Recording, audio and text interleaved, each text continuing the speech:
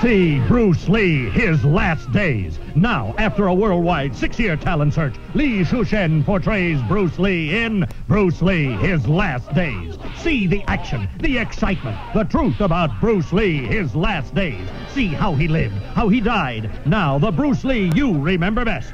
Don't miss Bruce Lee, His Last Days. Rated R from World Northall.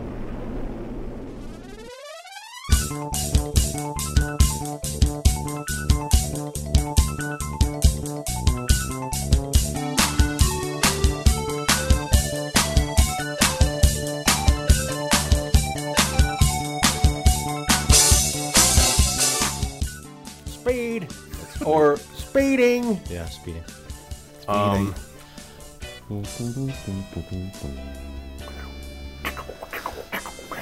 So, this is very exciting. This is the first ever guest episode. It's kind of like when your parents let you have the second person sleep over when you're little. Today we're allowed to have a third person over for the sleepover. Yeah. Because his parents are out of town. Yeah, they let us, and we destroyed the house. Yeah. I don't know if your parents are going to be mad about that, but we'll try to clean it as much as we can. They should have expected it. How do you eat an entire box of Cocoa Pebbles for dinner? Pouring the entire half-gallon of milk into the box. Yeah, because you didn't want to wash the because you didn't want to wash the bowl, the one bowl. Yeah, so you put it in, you just shook it around. You got a little crazy. That's why we don't give them gin. There was one time when I lived in Port Chester with the Phils, and I want to say maybe Dave Hastings was living there at the time, and it was like post WrestleMania. And one of the Phils, Phil Nuvian, would always get WrestleMania on like pay-per-view.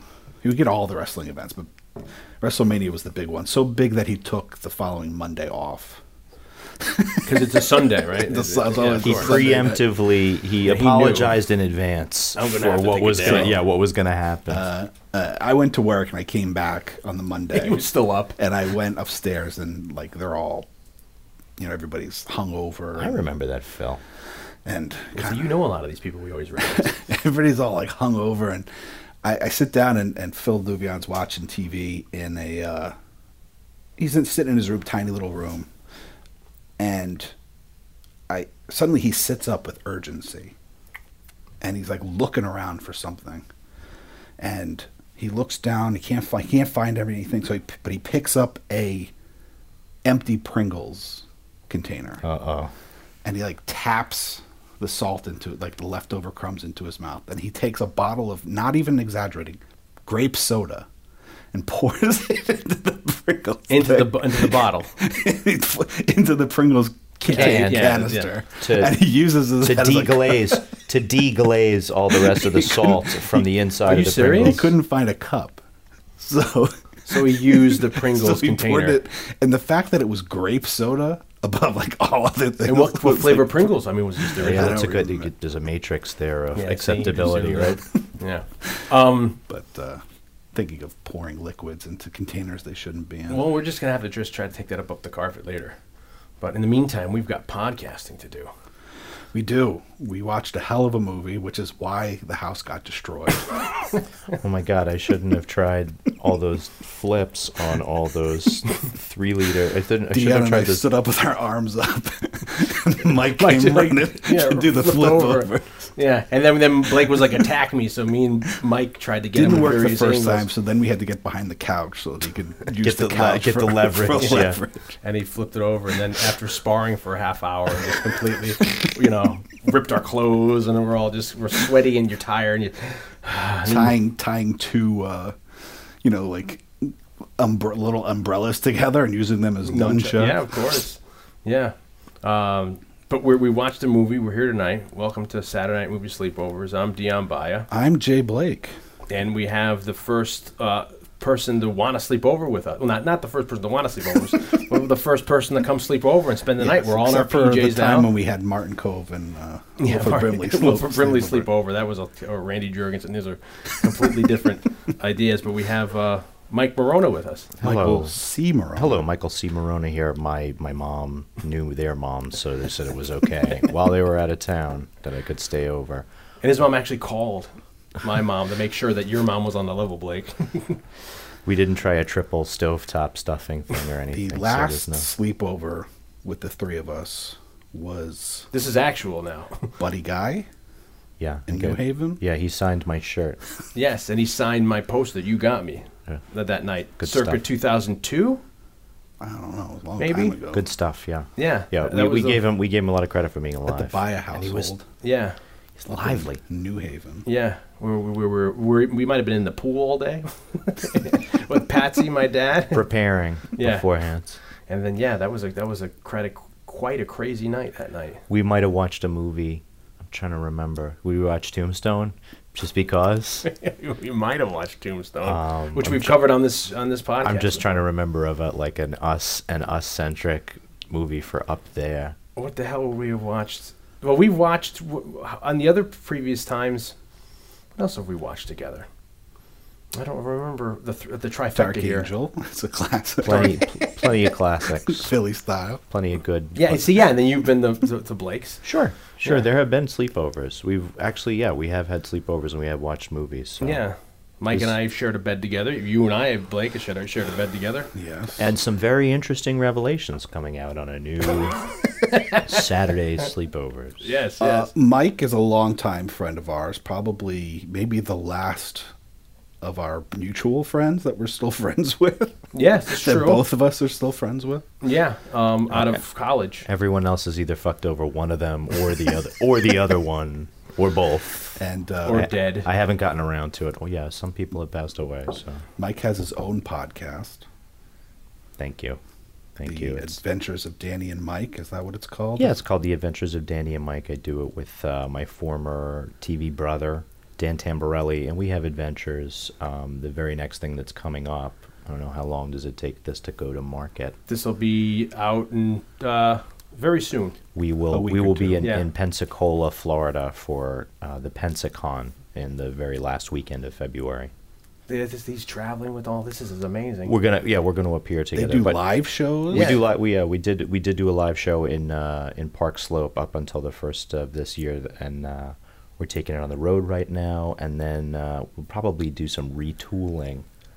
Oh, I we always like got to do that. some retooling. It's like a New vaudeville, Danny. kind of like he's figuring out like let's polish the act a little bit. Yeah. The cane needs 20% more flex in Yeah. it. Can we get another bamboo cane out here? Yeah, and the poor dogs are like they're not answering to the cigarette burns underneath the armpits. Now we gotta get new dogs to Yeah, jump new through those dogs. hoops. New dogs. Yeah. Rubbery skin. Yeah. So, but Mike, we've known Mike from college. Yeah, I've known you guys half my life now. Him and I always, when we get drunk together, we cry. Like, I've known you. Over half my life at I this know. point. Just in August, we celebrated on an episode where we did Predator, 20 years of friendship. Sure. Oh yeah, because Mike it was the 20th should have anniversary. also been on that Yeah. episode because he would have also celebrated 20 Well, we're years. what 6 months? So this is 20 years, and we can have this. Be a Yeah, I celebration. didn't talk to you guys for the first couple of days anyway. So Yeah, we'll get our own now.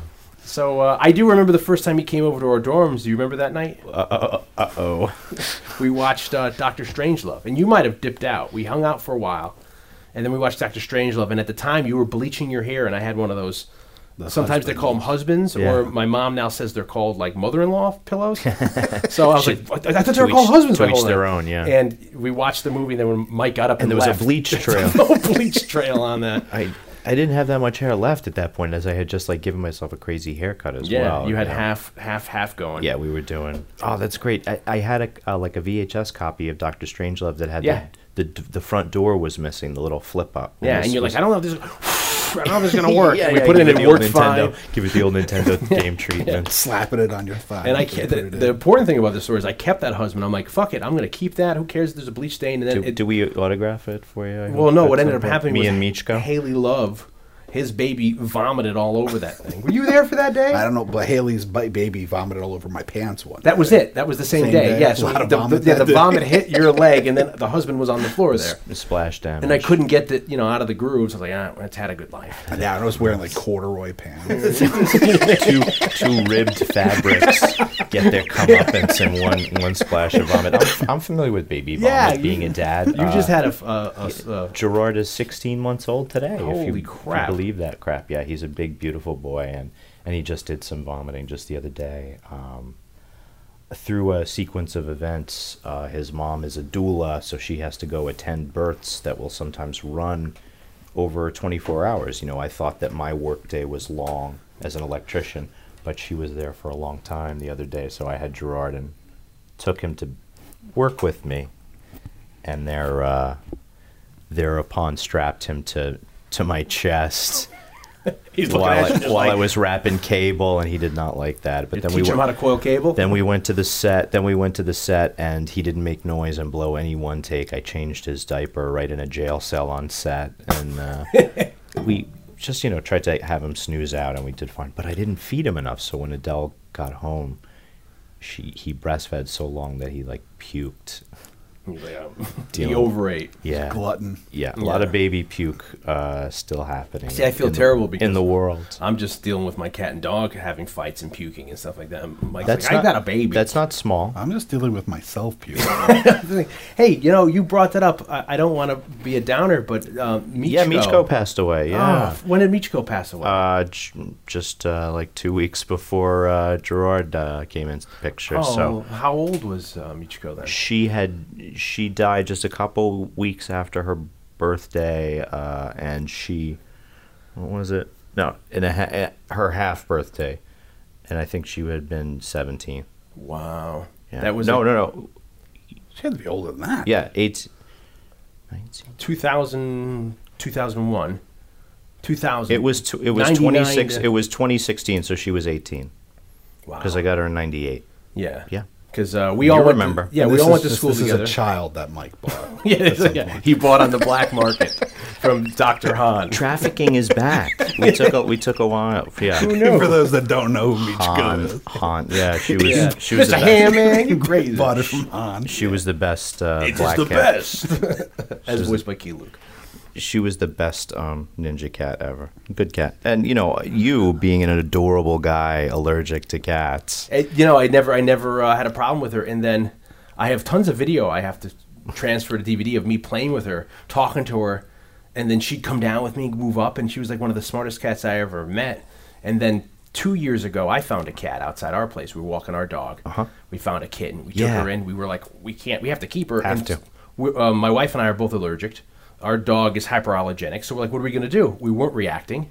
And then people were like, no. You bred the cat with the dog and made a hypoallergenic cat dog? Holy crap, a cat dog. A Dr. Moreau type of... Yes, what is the law? Not to walk on all fours. They laminated it. Yeah. That thing. Yeah, so he just... They can breathe. Mama. They worked it out. No, but they say that... No, but they say a kitten doesn't produce the dander. And then when she started to produce the dander, I evidently built a natural immunity up, so we came up together, and now I'm fine with her. If I grab her and rub her all over my face, Like you tend to do. Probably. She's like, meow. As is his way when he gets home from work. So, but it's amazing to have. I've never had. It's like a slice of life, which you two gentlemen probably took for granted. I gotcha. I never had an indoor Yeah, cat. you couldn't. So now I'm like, oh, it's like having a dog now with a baby. Except Something for different. It's a cat. No, but I'm saying the experience I'm having with now a dog is now I'm living my childhood again. Living it all. Yeah.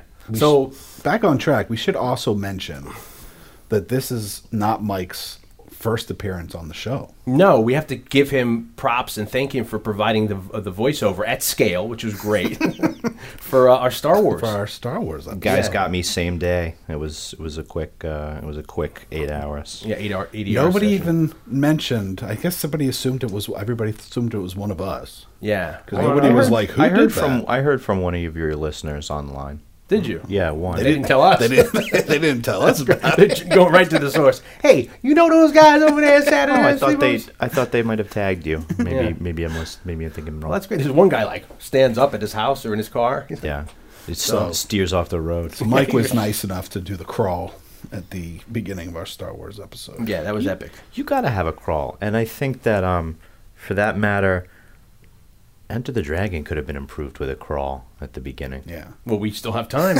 as of this recording. Why not? Well, we can always edit it onto the top of this Yeah. baby.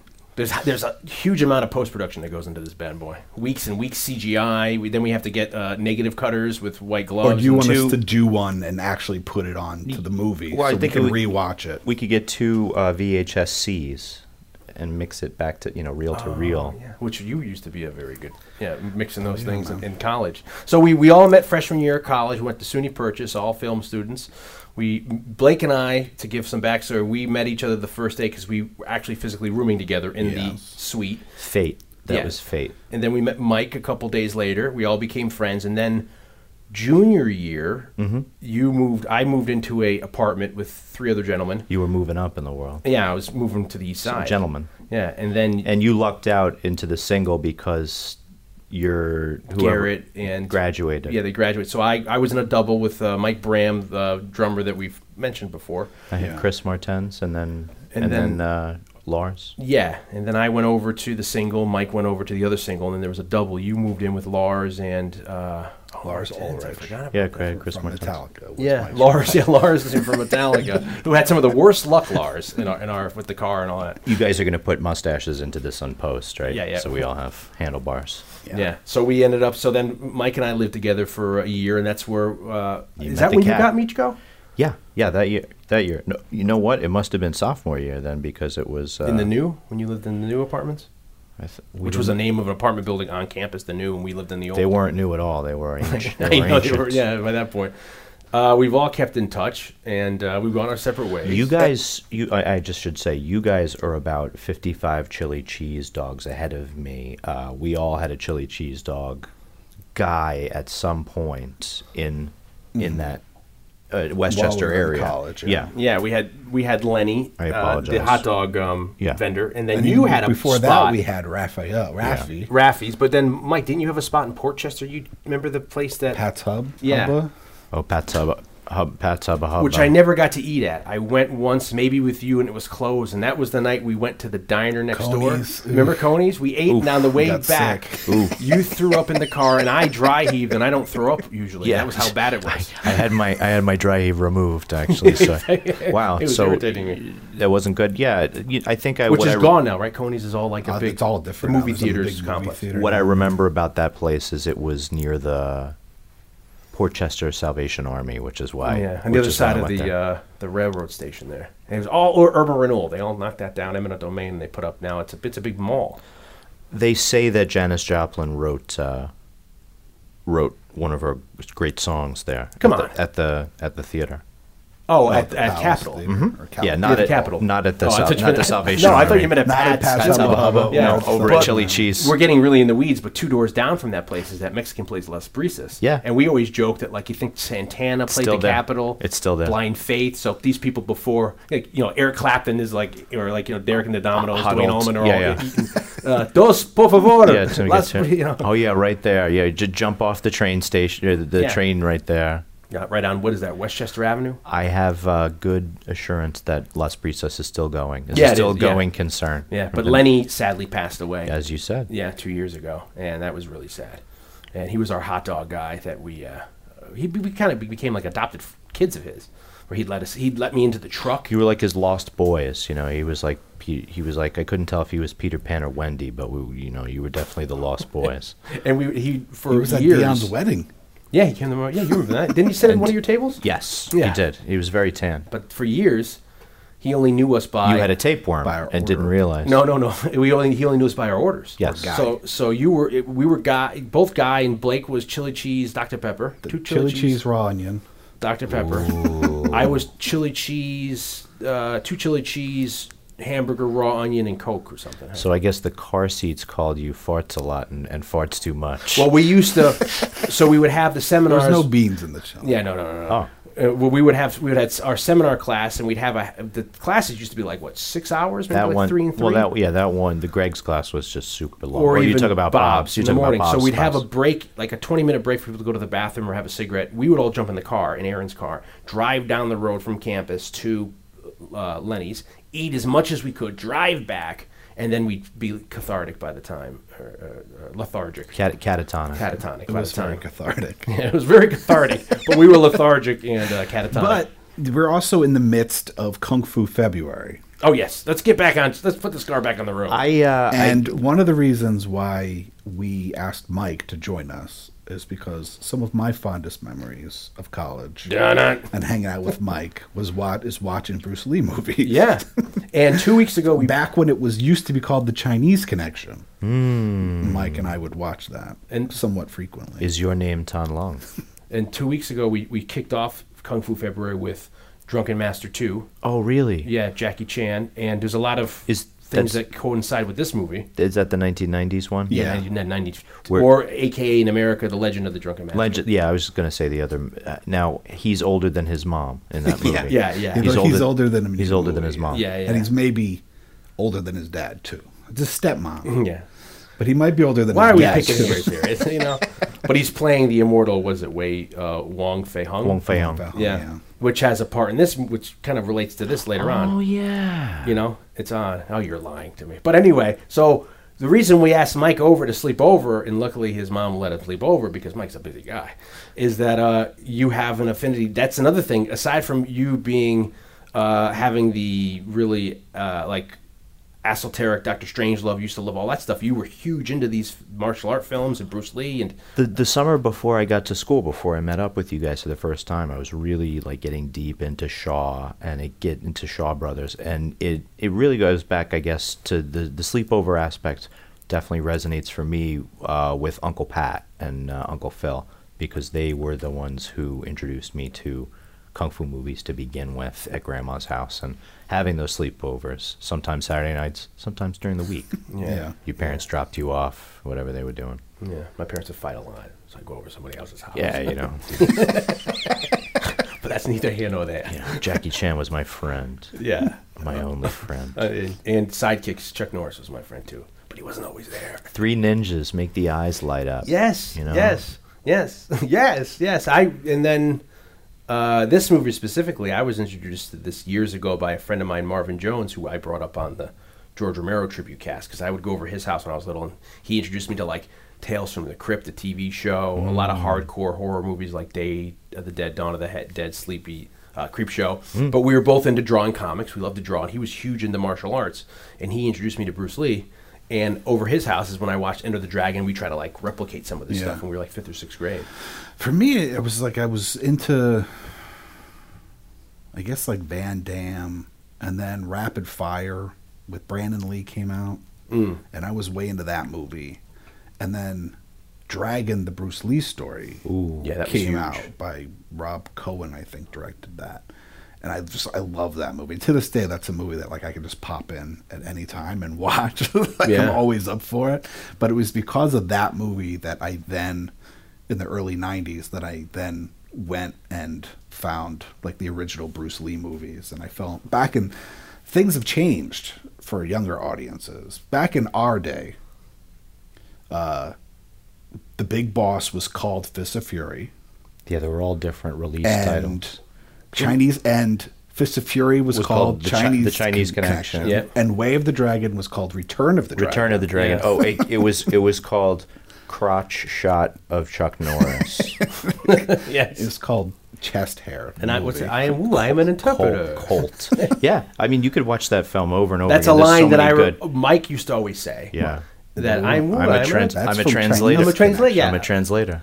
But that's how I knew him growing up. Was that was called the Chinese Connection. But And their now original it's called name was Fist of Fury. But their original, the Big Boss was the original name, and It's then like they if you're released it over talking to here. a New Zealander about you know. brain dead, and they mean, oh, you mean Dead Alive. Or, Exactly. Yeah, because French it Connection gets was big but around it gets here. particularly confusing because Fists of Fury.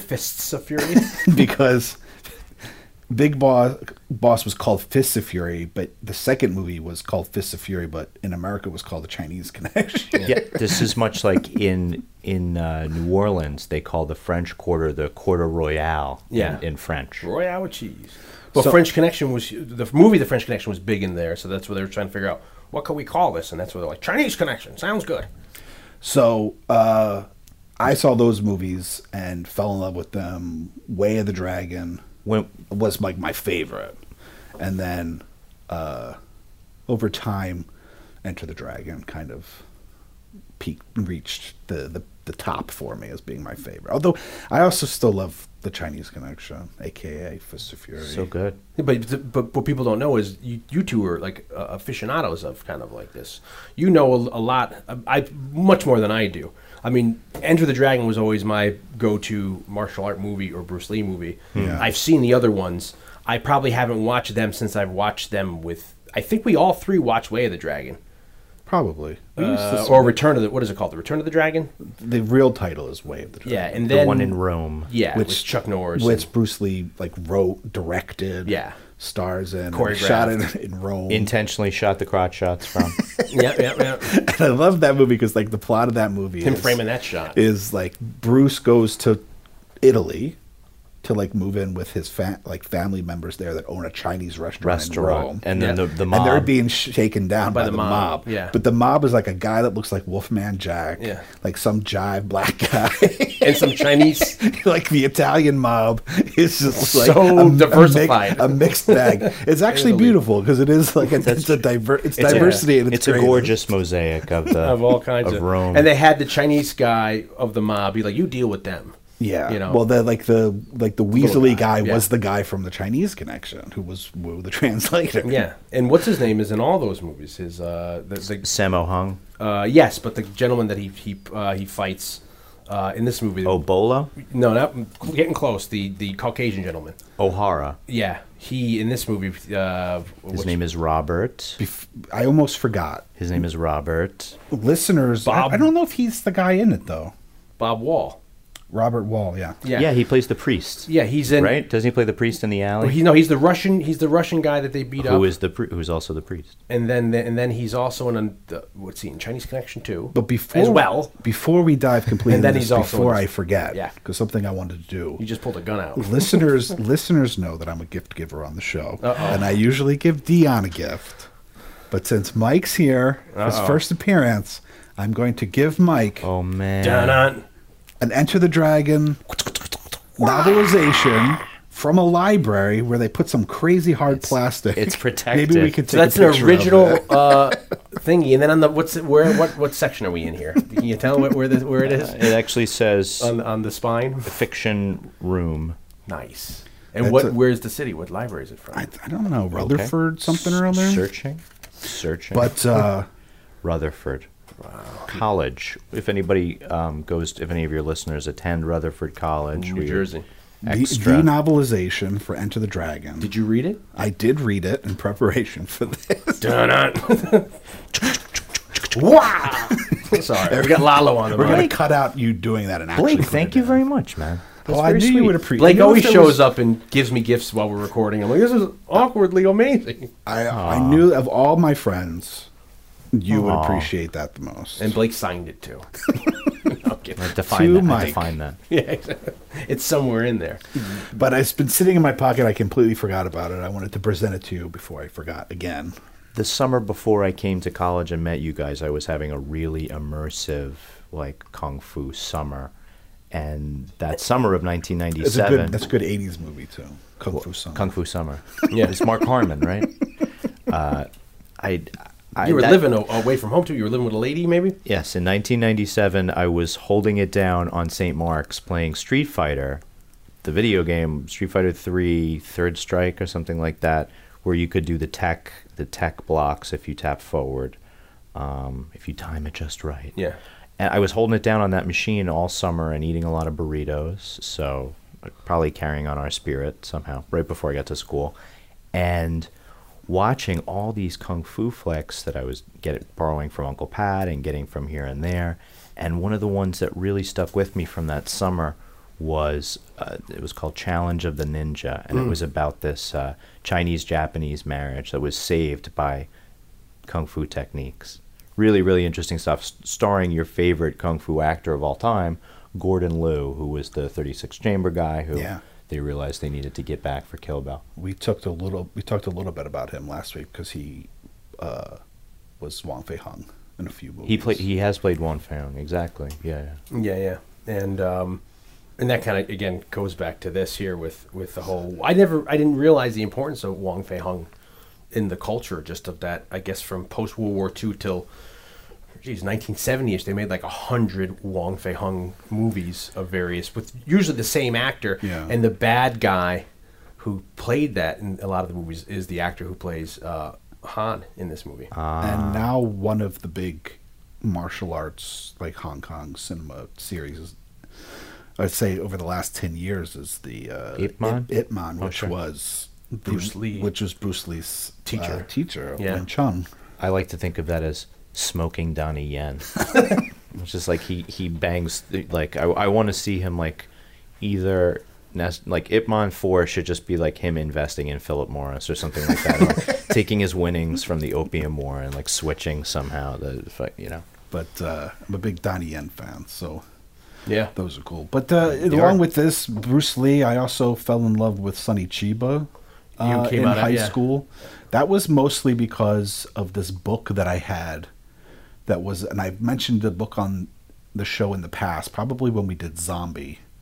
Lucio Fulci. Lucio Fulci Zombie. I had this book, and it was about, like, the movies that Quentin Tarantino liked, because this was the mid-'90s. The Way And- of Cool, is that what that book was? No, it was a different one, and it was like had some quotes by him, but it was just like talking about the movies that he has mentioned he liked, and that's how I discovered like Argento and Lucio Fulci. And there's a whole chapter about Sonny Chiba, because in True Romance, they go to Yeah, like they a go Sonny up, Chiba like retrospective and America Street when they Fighter meet and at stuff. the beginning. And so I fell in love with a bunch of the Sonny Chiba movies. And then when I got to college and then out of college, then I kind of dove into like the later stuff because of Jackie Chan and Donnie Yen and Jet Li and Which were huge at the time. Like Michelle Yeoh. Chow Yun Fat and Jet Li were huge when we That's- were going to college. That's a good point. We didn't, maybe like not in 88 and 89, were we watching the new HK stuff with like Michelle Yeoh, Heroic Trio and Yeah. stuff like that. Which we talked a little bit about yeah. last Oh, that's great. episode because Love because Heroic of, Trio. because of Nita Movies. Yeah, or Super too. Cop, Jackie Chan stuff. And you know, all that low angle stuff, super wide lens, low angle, and undercranked for all the kick action, because there's so much kicking. And then when 10 years later you get to Fist of Legend, and how I think that's 97. That was right around. Yeah, is that could accurate? be.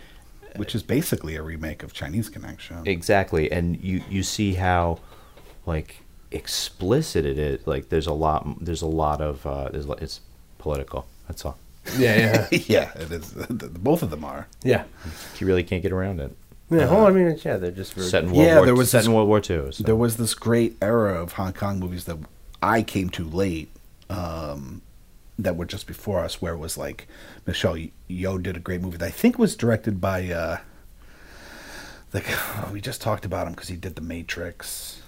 You talking about choreography. You talking about Wing Chun? Yeah, I'm talking about Wing Chun. Yuan Wo Ping? Yeah, Yuan Wo Ping directed Wing Chun, and that's a fucking amazing movie. Sure. She there's this great sequence where she is like holding a tray of buns in the bar, and there's just all those square tables, and she just does this amazing kick sequence. It's like, Yeah, there's this, when we were talking about Drunken Master 2 last episode, and it was just, it was just like poetry in motion is the way I described a lot of what Jackie Chan was doing. And that's what a lot of that kind of later era, like 80s, 90s stuff really is.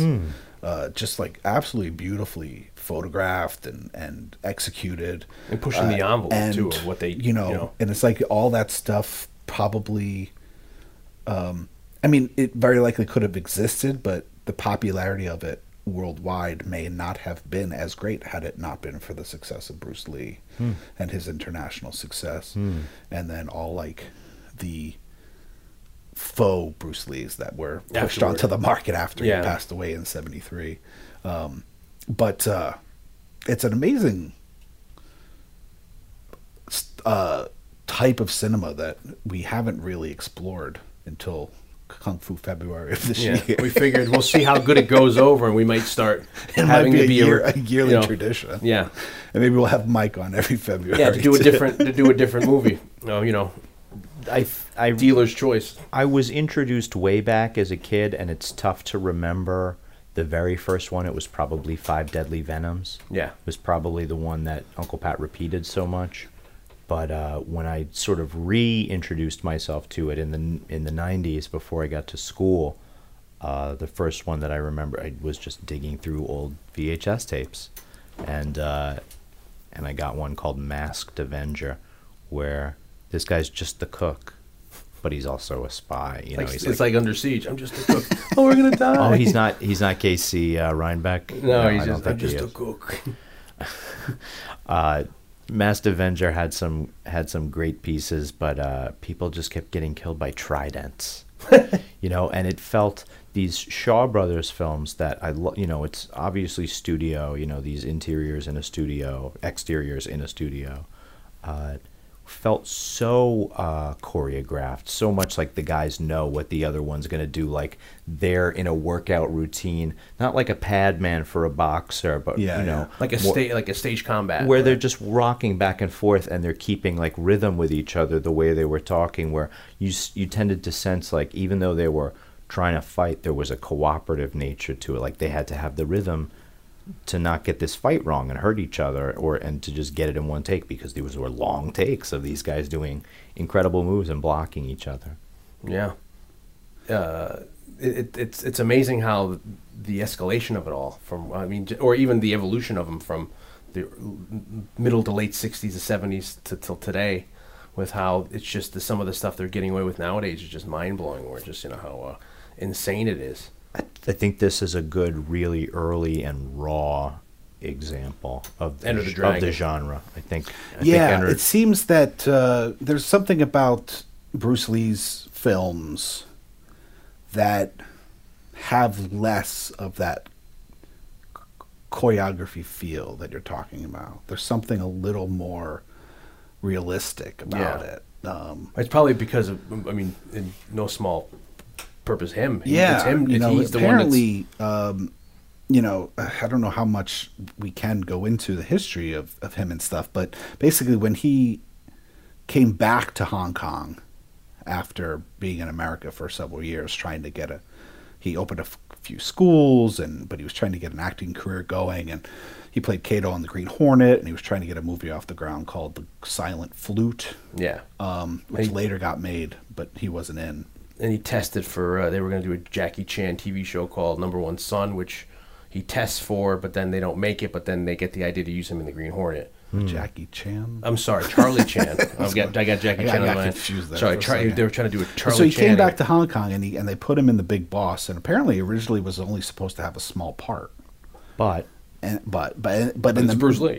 But I think he was in the first scene that they shot. He fucking kicked ass, literally and figuratively, and they ended up making him the lead. But there's something, it's not as, a lot of what he does is not as pretty as the kinds of stuff we're used to now, because there's been decades of like refining the camera technique of how to shoot it and the way choreography is presented. Oh, sure. Many iterations of a kung fu movie since then, but we're seeing sort of people learning one of the first times, combining his relative newness to the genre, to this, because they're just creating it. Yeah, and it's the first time they're actually kind of, at least would say with Enter the Dragon, when the Western audience or Western filmmakers are shooting it.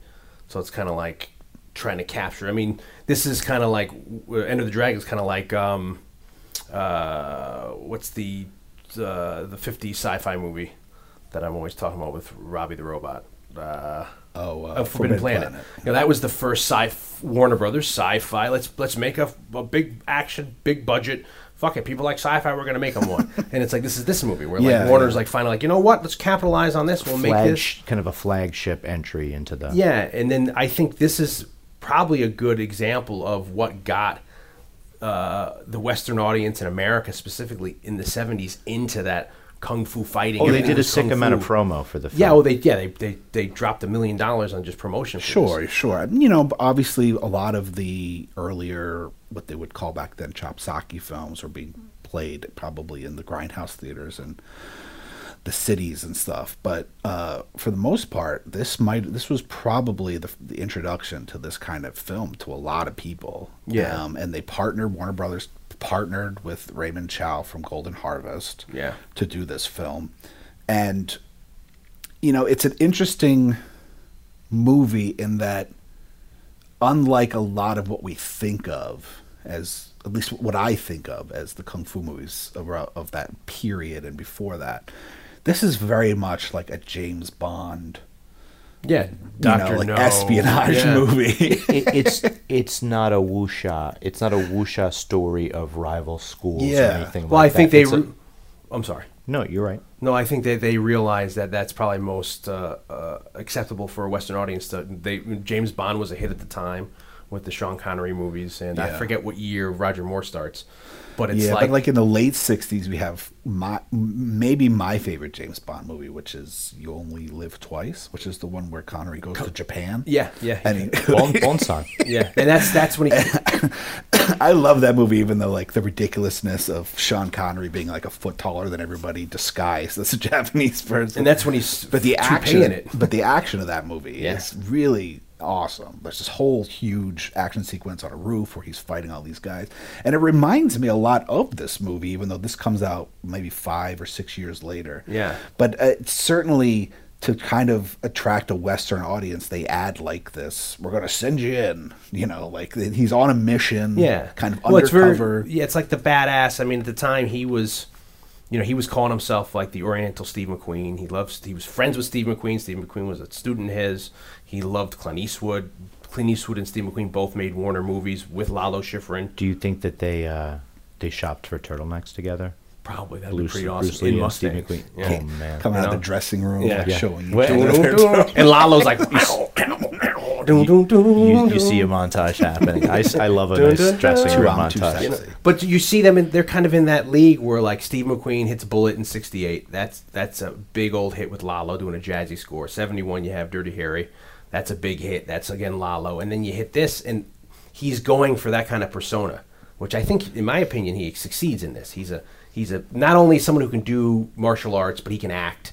He has a presence on screen. He's a triple threat. Yeah, and he's- and this you don't have this film without the soundtrack. Lalo Schifrin's amazing. It's such an essential part of the soundtrack. Yeah, and we've talked Lalo up a lot. We did With Mission Impossible or other. yeah. Well, we've covered Dirty Harry on here. We what other Lalo Schifrin movie did we do? Because we did another one that had a Lalo Schifrin soundtrack.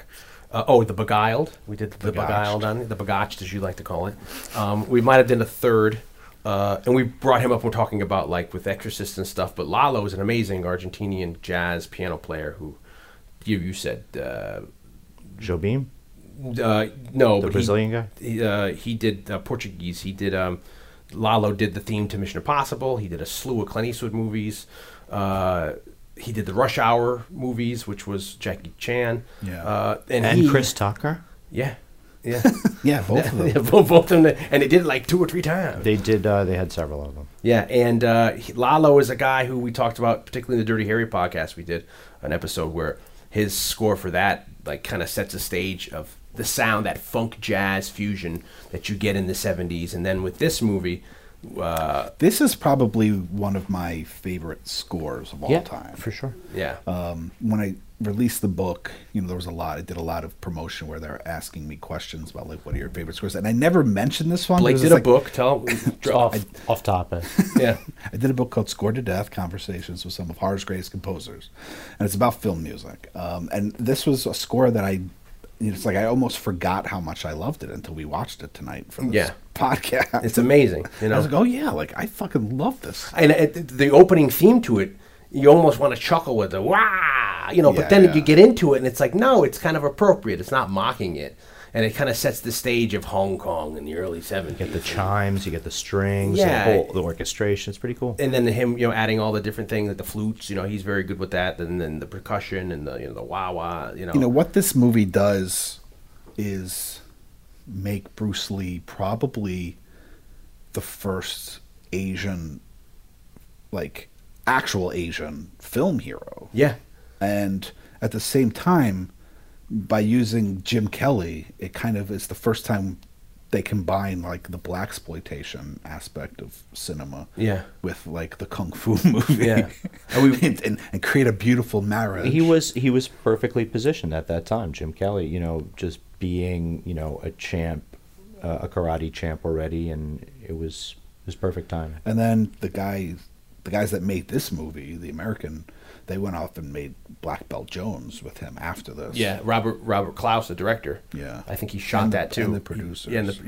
And that's amazing. And that sent him into fame, and he had a whole career in black exploitation films in the 70s. And they were married. It's weird. Black exploitation, it being its own subgenre, you have in that a subgenre of black exploitation, kung fu movies, martial art films, and then even like horror films. There's a lot of subdivisions, Like doors you can go down. Yeah, Blackula or And the other thing The with Bunch Sugar Black Hill. of Blocher Blame. Yeah, you know, all kinds of...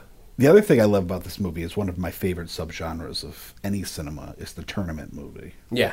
And even though this isn't as Oh, the Kumite? tournament-y as like Bloodsport with the Kumite or Karate Kid. any of those other ones, and but this is a tournament movie. It's always got the same narrative, which is I got to get into that tournament. You know what I mean? Like No matter what. Yeah, like it could be like, or you know, like I'm trying to think of what's comparable, but What's the, maybe like- it's Kickboxer 2. You know? Yeah, well, there's a Chuck Well, Norris what's movie. that? The Flying Guillotine movie? Is that what's the title of that? The full title of that one? That's a tournament. That's like a Hong Kong style, like kung fu tournament movie. Maybe So- that's what I love about Dragon Ball Z. It's like it's a constant like serial. It's like a serial of tournaments. yeah. and then Mortal Kombat. Directly out of this.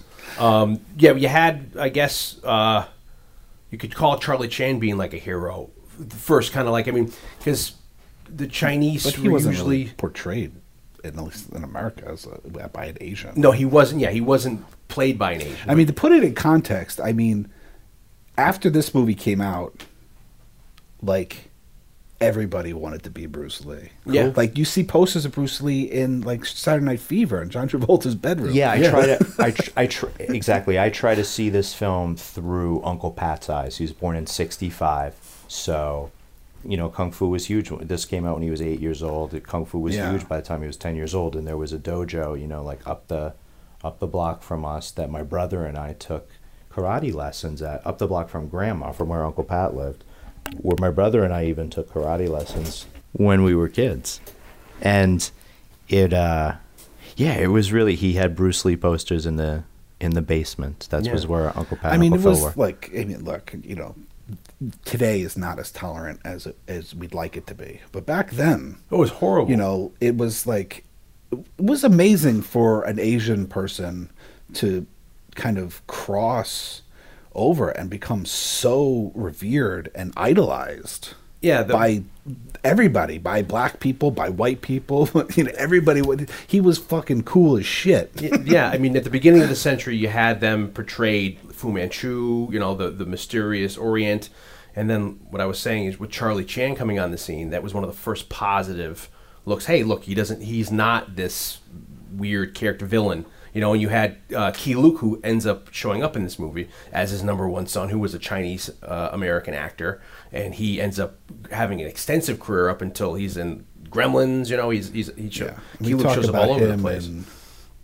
Mad Love. Yeah, he's in Mad Love as well. No, did we talk about him in Mad Love? Maybe. Isn't he Peter Lorre's? Oh, you're right. He's Peter Lorre's assistant in Mad Love, who's doing the surgeries and stuff. And then when you hit this movie and in the middle '60s. They were hesitant to cast an actual Chinese American or Chinese person in this role, so that's why they even give you John Saxon. They had John Saxon there to be like the white actor. Just they didn't know how the film would carry, and even Bruce Lee was he knew what was at stake of embodying the culture and the Chinese nationalism, like, you know, that you see a lot, you know. Yeah. You know, and it even at the beginning of this movie, I never realized to this viewing, it's like him coming out of you have that little epilogue at the beginning where he's like at the Shaolin Temple, and he kind of gets the permission. The Shaolin monk tells him. So Bruce Lee wrote and directed that part himself, separate from Klaus. Yeah, and they shot that. The last thing they shot, and because he didn't like it, he's like, we need a proper beginning. So they give this little like a table setter. You know? Yeah. Because if you go to like the novelization, Okay, let's get into which the novelizations are always based on earlier versions. It's not of a the script. It's not a gift. It's a teaching tool. yes, It opens with like I think the Lalo Schifrin credits. No, but it opens with like each of, you know how all the flashbacks have like them leaving, how they leave for the tournament. That's how it opens. I think it opens with Williams and Roper. Oh, running! Wow, yeah, It's quite faithful to the movie dialogue. That's great. Yeah, it's pretty overall. It's pretty faithful to the movie. Obviously, the person that wrote it, Mike Root, I think is his name, which is interesting because it's actually a pseudonym for. Hold on. Get my notes. Leonore Fleischer, a woman, wrote it. She wrote that she. Was she blacklisted at the time, or she just? She just would write Yeah. these novelizations under the pseudonym of Mike Root, and she says, and she passed away in 2009. But she said basically how she would write them, including this one. She said, "I would sit down on a Friday night and take amphetamines. On Monday morning, I will topple over sideways with a completed manuscript." So, like in a, It's like writing papers for Greg. which we used to do. Our cinematic teacher, kind of in like college. in a coke binged weekend, kind of. I wrote recognize this. that name, Mike Root. So I wonder how She many. wrote, he wrote a lot of them. Yeah, I mean that was a huge business. We talk about on the podcast a lot. People don't remember, our age do, but prior to VCRs, novelizations, records. You'd have the recordization, if that's even a word. You'd have. Sure, I think I had the project. Remember the 8mm? Didn't you have an 8mm projector? Yes, with the film strips. Yeah. I mean, but we also had an 8mm projector with home movies. But right before VHS came on the scene, kids could buy the condensed 8-minute version of whatever your favorite movie is. I just heard you guys talking about this on the Star Wars pod. You referred to the similar. Yeah. So I think I just remember watching home movies in Brooklyn when I was a kid with an 8mm projector and a screen on the pocket doors in the middle of the apartment. Yeah. I don't remember being able to buy them in Well, stores, but I remember finding them in thrift stores later. Time. Yeah, Yeah. I remember finding them in thrift stores later on. Yeah, I think. I mean, if they were selling them for Star Wars, Yeah. it was still going. But by the time when I was little, I There was remember one getting for Alien for sure. So I was like 79. I remember getting like the book to tape. You have Yeah. the cassette tape with the movie or the vinyl record, like the LP. But That my- I had of the Black Hole. I had that one. I, But my I have point- that, and Blake bought me one too. Of that, I have two of those. But the Wait. point is, I think I got you one. I have we to all give it to- I have we to all give it buy to you. Dion a black hole story. I'm on a record. huge. We did a podcast on this here, but I have a huge affinity for it. But anyway, Perkins. But that scene that we're talking about, to my recollection, is not in that. Yeah. So, because like you were saying, like that was done way after not way after the fact, but after shooting, they did that beginning, and Bruce Lee fights Sammo Hung. Yeah. In the beginning of the film. so perfect. and that kind of set the stage. He wanted to show pay almost tribute or show the kind of traditional or the nationalism he had for China. And he also Set it wanted up. to embark his own philosophies Yeah, about and life and martial arts, and then you get the whole thing of like it's like a finger pointing to the moon. Yeah, which were you and I used to always, Mike and I used to always talk. Concentrate Oh. on the finger. This is another thing where all these lines from these movies I used It's to very remember. quotable. Well, you remember Yeah. one of our mixtapes We had that, and the theme. Yeah, but then also we talked about this last year, but we all had those video assignments for maybe Bob's class. Oh, where 'cause got to when we do- did Christine, we were talking about because I did. that was it, the Christine It was movie. 2 in a room. The two but in a it room. was like The 2 in a room. And didn't your 2 in a room? Your 2 in a room was the Enter the Dragon scene with Williams meeting Dr. Han in the bathrooms in the film school. Wasn't that your 2 in the room? Yes, it was. And it was a friend of It ours was Cribs and me. and you. I played Williams.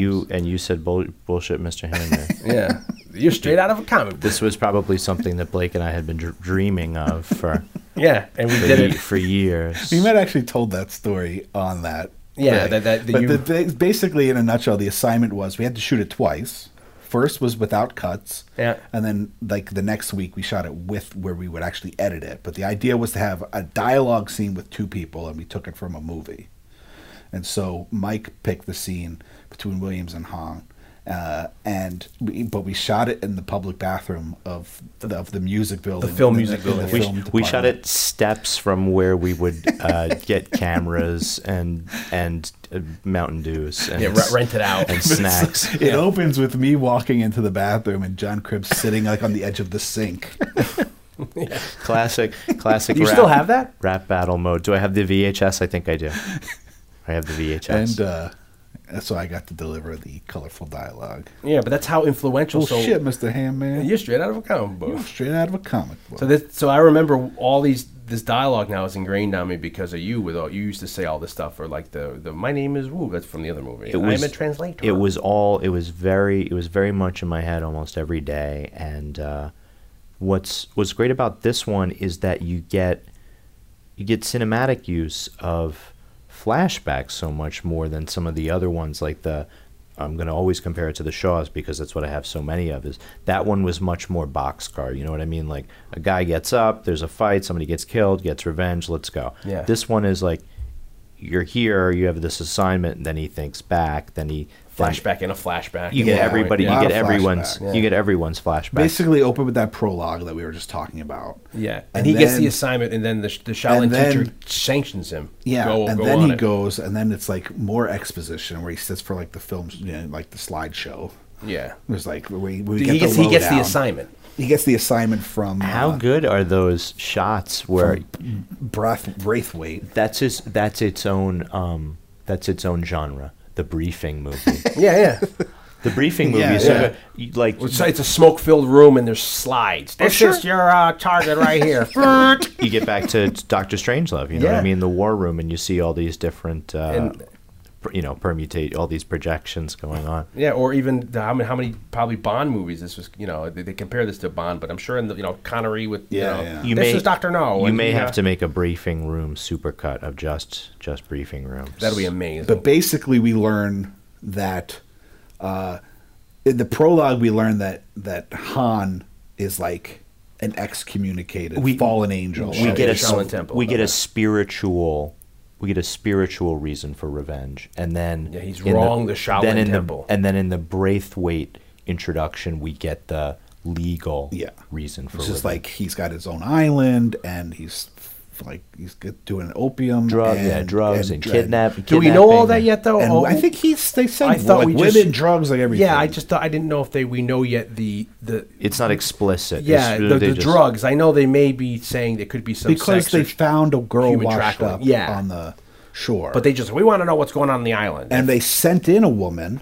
And she's undercover, and they haven't heard from her, so they must know that there's some kind of. They probably took sex her trade pager going away. Yeah, she can't get any. But then then we get the legal, we get the spiritual reason, we get like the legal reason. In the middle, we get the personal reason, which is his sister committing suicide rather than being assaulted by these by Han's guys, by O'Hara, which includes Jackie Chan. Yeah, he gets kneed on the bridge. She knees him on the bridge. What a great you see like the root of the Michelle Yeoh movie in that sequence where she's defending herself from this gang of dudes who know kung fu, and she's using every single thing in the environment.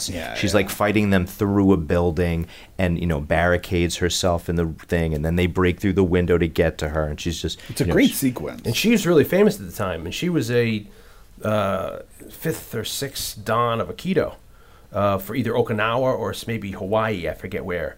And he picked her for that sequence, and and that's his sister in it, and the guy, what's his name, Wainwright with Braithwaite. Yeah, he doesn't know that personal connection, but he is signed. So now you have the double-edged triple threat. Yeah, where he's like the Shaolin, because they're usually all against. I think they're nonviolent. Yeah, well then he has that thing where he goes somewhere and he's like, I'm gonna go against. He goes to his mother and his sister's grave. He pays his respects and says, I'm going to take my revenge. He goes to an elder, which might be his dad, but then his dad tells the elder's story. the one that tells him about. This is what really I didn't went want down. to tell you, but since you're going to fuck some shit up, but since you're going over there anyway, since we need extra motivation. This is what really happened. Yeah. Woo, flashback, and then he goes to while he's in Hong Kong. So like the sister's like the first flashback, and then we get. Then we're introduced to Roper and Williams, and then they get their flashbacks. Yeah. This is probably... And that's why they're arriving. That's when they're arriving in Hong Kong. This is obviously probably not my introduction to John Saxon, But this is the movie that like made me fall in love with John Saxon. And you love John Saxon, which we've talked I about. love me some John Saxon. We did Black Christmas. We did. And I tell Dream my Warrior. John Saxon story in the Freddy 3 is in the Black Christmas episode, which is part of that story, which I won't recite because you'll have to go listen to our Black Christmas episode to hear the story. But part of it was that I was getting a signed 8x10 with him and Bruce Lee from this movie, which I still have somewhere. I gotta dig it up. And But, he was hired because he was a black. He was black belt in karate. That was Jim Kelly. Jim Kelly too, yeah.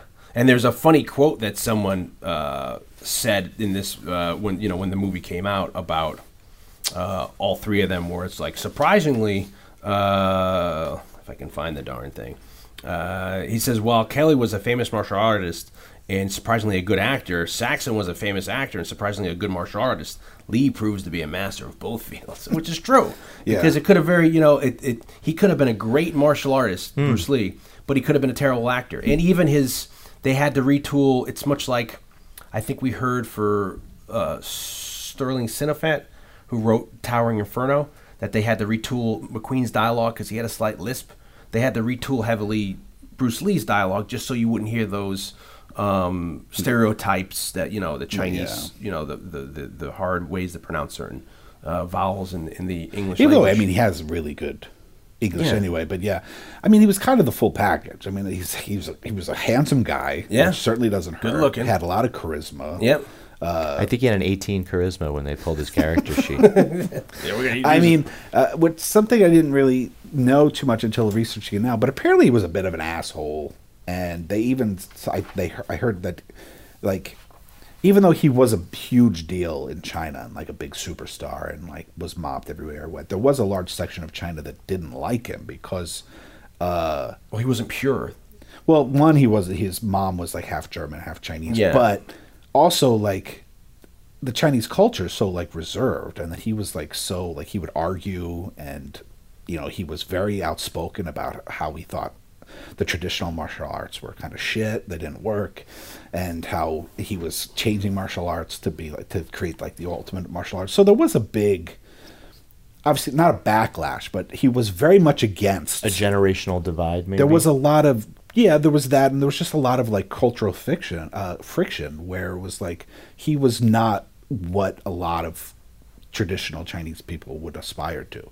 But then you probably had like the younger people that were like looking for someone to break kind of the rules. Well, he probably undoubtedly fulfilled that role. Nixon is in office at this time when they're making this film. I mean, he's born in San Francisco, goes back to Hong Kong, is raised in Hong Kong. His family's kind of As well a off. Child actor. His father was a opera singer in Cantonese, the Cantonese opera. It's usually good for you being a child actor. Yeah, and usually. I've heard good things about it. and then around 18, his father's like, hey, let's make use of your U.S. citizenship. He goes back. He goes to Seattle It's college. one, he gets into a lot of fights, and he loses a bunch, so that's when he starts taking Wing Chun. But then he gets in a lot of fights, and he starts beating up people, and supposedly he beats up like the son of an infamous triad family. Yeah, and they almost put a contract out on and him or also something. a lot of the cops are like, if we catch him fighting again, we're going to throw him in jail. Yeah. So is that like, why don't you? You moving with your auntie and uncle in Bel Air? Yeah, exactly. Basically. So he goes Seattle. here. He moves to Seattle. He meets his wife in Seattle. They get married. He opens his own school there, and he calls his school the Zhongfan Gung Fu, which means literally Bruce Lee's Kung Fu. And then when he moves down to, I think, the Oakland area and opens a school he there. marries Linda. Yeah, who and meets in college, and they move to Oakland, and he opens another school. Yeah, and then what happens there is the Chinese population gets San mad at Francisco, him. specifically. Yeah, because they're saying you shouldn't be teaching Kung Fu to Caucasians. You should only be teaching it He to taught to everybody, people. Hispanics, blacks. Yeah, and he's like, no, I don't. They were mad that they were teaching the secrets to non-Chinese. So, like you said, any other, and he was like, I don't care. And then at that time, he was starting to also feel the restrictions of. He's like, why? Maybe I should like the flamboyancy. Well, what of happens Kung is Fu he and- gets challenged by someone from San Francisco. who basically says to I him, forget what the guy's name is, but he gets challenged because they want him to shut down his school or stop teaching In what non-Chinese. what style? Or a kung at fu that a point, kung he- fu teacher? He's teaching his kung fu. But he He's gets te- challenged He's by... basically still teaching his version of Wing Chun. Yeah, which And- he's calling Bruce Lee's. It's Jung Fan Gung Fu. He's playing Tiger Schulman's karate. Yeah, which he started in. This is 1959. He starts this, so like in the early 60s. he's And doing I this. forget what style the other guy was, but he comes down and basically there's like, if you win the fight, then you can teach whoever you want. If I Otherwise, win you the gotta lose. You gotta leave. Yeah, You got to close your school and stop teaching it to Westerners. and he beat the guy, Which But is there's a plot point in many many movies, in many kung fu movies. Is, you know, I want you come out here. I want to talk to you. If I beat you, you have to close your school, and all Yeah. your students will become mine. That's the way it was done, and he got challenged a lot, even when he was a star.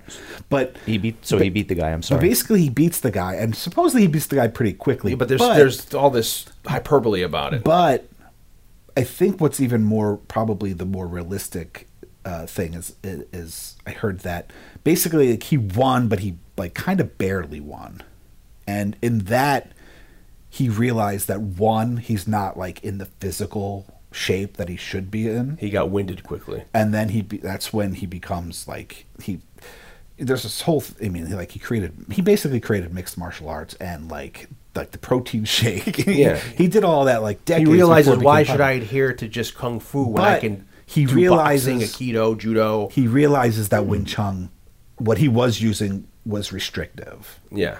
and so he decides that he is going to create a different martial art, which is how he creates Jeet Kune Do. Which But it was means- basically that fight that kind of inspired him to rethink everything, his own like physical prowess, but also the way he was performing martial arts, and he creates.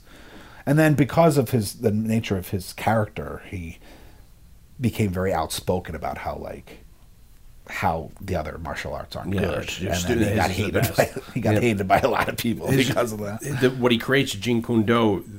Way of the intercepting fist. Yeah, he says he even ends up regretting the name of that because that even sounds restrictive. You know, just using the connotation of just using And- the fist.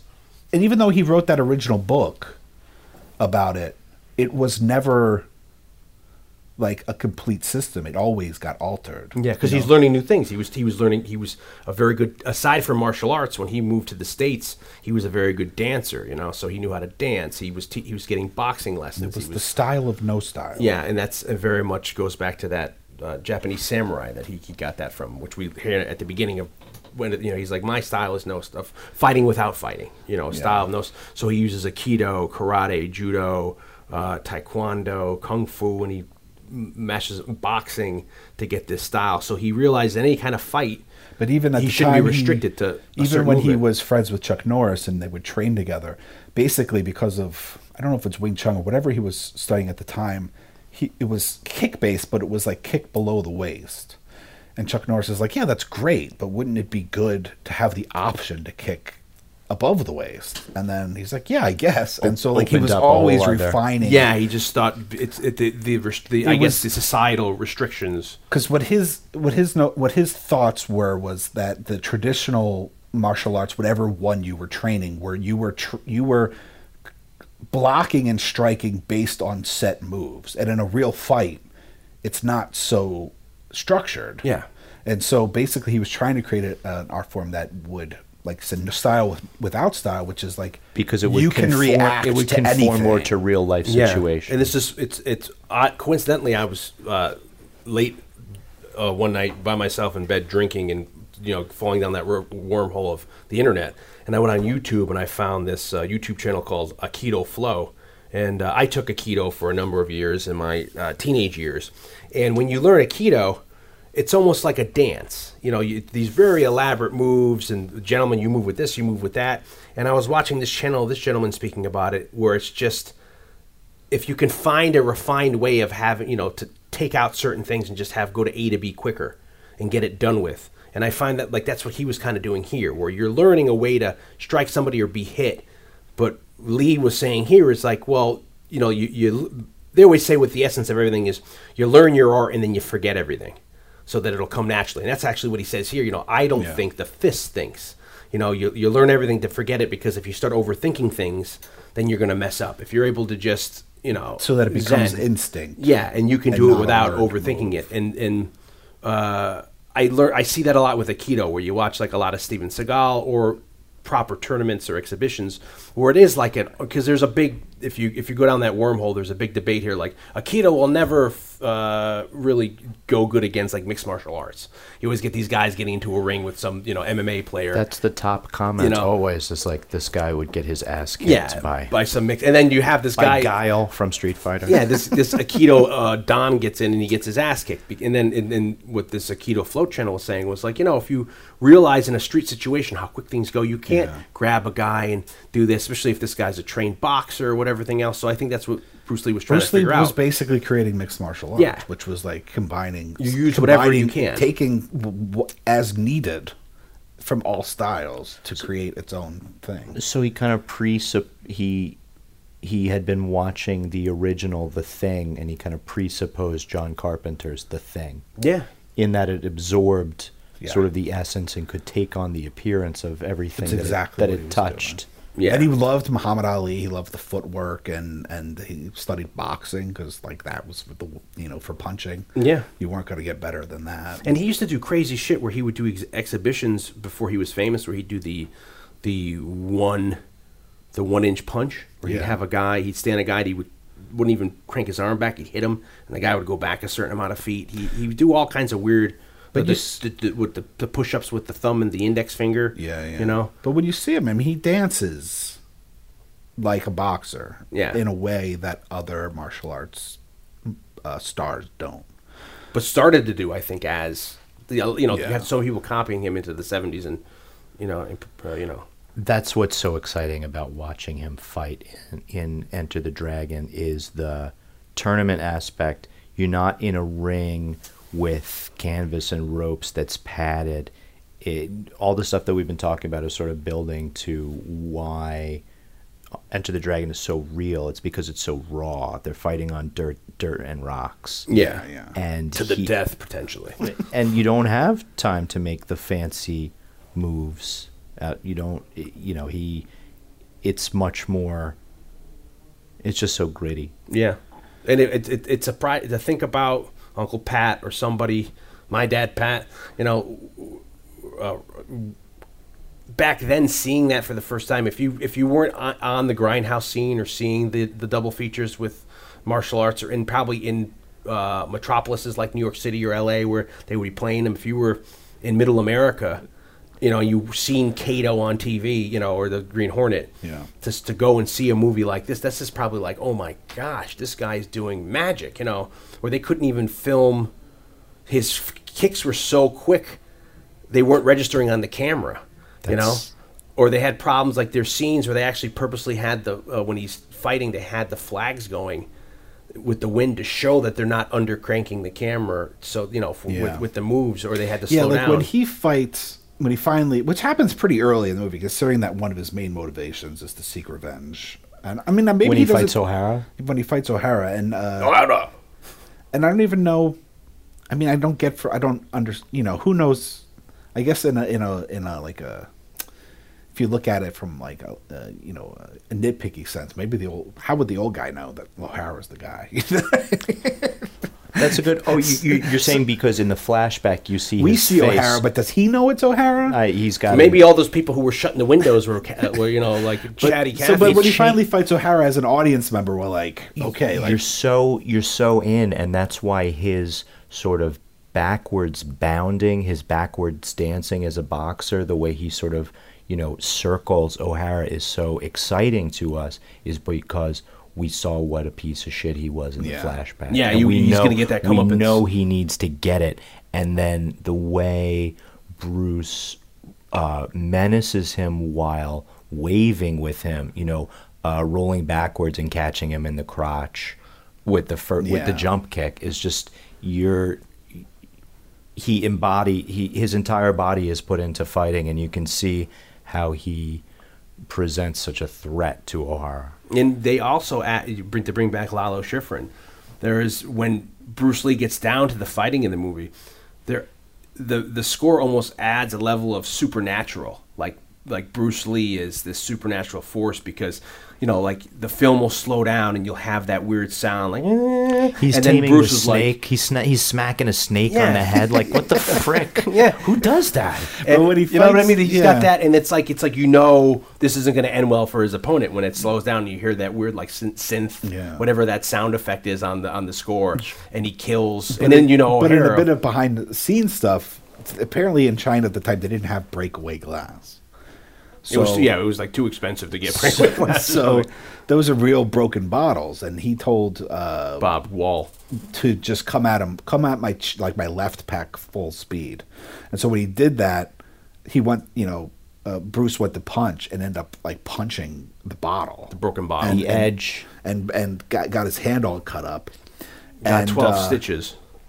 And then they went back and finished that fight later, and there was all these rumors that they kept on telling Bob Wall, like, oh, he's fucking pissed. He's gonna get you this Well, time. and so when you see that sidekick, that like running sidekick that he gets, That he launches Yeah. into it his is chest. brutal. Yeah. And apparently when he fell backwards into two stuntmen that were supposed to catch him, and one of the stuntmen broke both his arms from the force of Bob Wall hitting him from the kick. Well, they talk about how at the time Bruce Lee's so exhausted he's been shooting Game of Death. He didn't really have a script for Game of Death, and he's just shooting wraparound scenes. He gets this movie.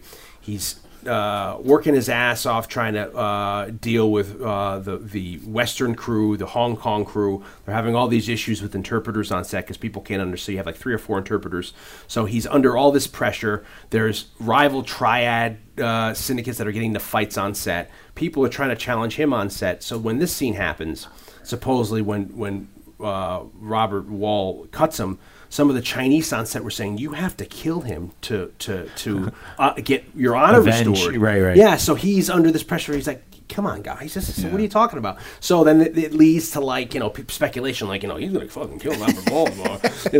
But then they say he doesn't hold his kicks, and he really kicks him. We keep pushing this to the end of the schedule. Why is that? Bruce is working out his one leg. He wants One to get other, before I forget, one other kind of behind the scenes thing. Deanne, did you recognize the henchman in the Roper golf scene?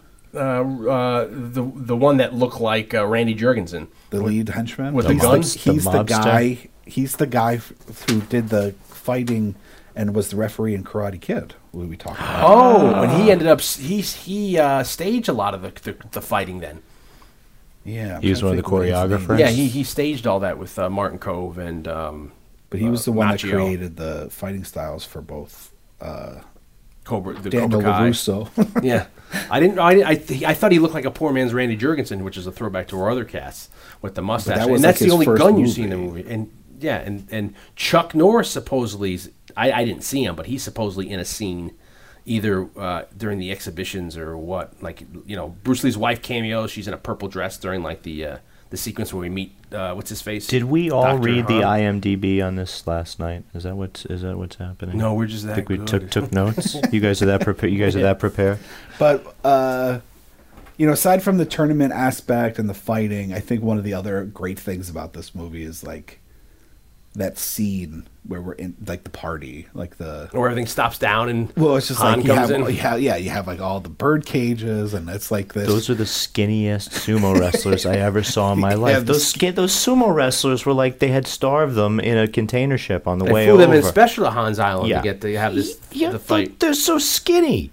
Well, Yeah. that's how Han likes his sumo wrestlers. Yeah, he his likes them like he likes his particular women. He brand. likes them thin and I don't know. What an unbelievable shot with the dart that Mei Lee does, and she catches the apple, and Bruce gets the apple. Well, I wonder if that's done on purpose for her to. I mean, it must be, but she knows who Bruce is, so she does it. So Bruce will catch it and Yeah, take the. well, he's eats it. he knows it's her. Yeah, You see yeah. when When he tells, recognizes her. what's her face? Well, that's when we meet Tanya. When we meet Mr. Han, and I think he's such a great looking villain. I mean, like just I just how he looks with the outfits. classic evil widow's peak. Yeah, and he's voiced by Key Luke, who we brought up. They dubbed him. The whole movie was shot MOS. That I think that must have made things a lot easier. Well, probably it's like in the style what they do with Leone or those Italian because they influence know for sure. it's going to be dubbed in 24 languages. So why not shoot the entire thing? I don't think the scenes where he's like at the beginning in the briefing, you know, or when he's talking to her, maybe when they're in his little villa. Those sound like they're Sync. they're not ADR. Yeah, it's quite interesting, you know, that they would choose to do it this way. Just to finish off Braithwaite, he died right after they finished shooting the film. Oh, The actor, Yeah. and I always thought that he looked terrible when they were shooting, and then after I did a little research on the film, it turns out that the actor died soon after that. well, he's not a good-looking guy, so I wonder if that was even a comment on like the English colonialism at the time, where they were trying to like, you know, oh, this is how they all look, like sweaty, yada, like not, you know. There's such good, like it totally reminds me of Doctor Strangelove again. It's funny how that should keep coming back, but where he gets the note and he's like, "Put your colonel on." I don't care who the bloody hell he's with. Put him bloody on. You know, I thought this Sellers, yeah. this won't mean much to you guys, but when I made all the movies with my friends when I was in like high school, one of the things that our mutual friends from college thought was really funny was every time there was a phone call, like the person that we were calling never answered the phone. So it was always like, "Oh, Jimmy, put Jimmy on the phone." And so so when that scene came up when we were watching it tonight, I immediately thought like he couldn't get the guy he was trying to call on the phone. And I was like, that was just a funny thing, that because it was such a personal moment that was in all of my movies in high school, where it's like we never could get the person we were trying to call on the phone. Never on the first try. And that's a very the Strangelove with my leg, the string in my leg. The string in my leg's gone out. What's his name in that? Mandrake. Mandrake, yeah. So the essence that's in the water. The Dr. Han's claw scared when I was little. That was such again Strangelove. Yeah. Same shit. Yeah, exactly. With the Strangelove hand with the going hand. up. Yeah, you're right. See, look at the parallels of Strangelove with this. And Of course, with the hair coming off of it later with the bear. With the bear that's, fur. that's freaky. The bear Well, I fur. like how he has. So listen, when he gives. Oh, sure. For you, he's like a He-Man villain or something like that. That they sold Modulok or some shit like that. You know when he's going into like what is it? John Saxon's giving the tour of the war room. Or it's not Jim Kelly.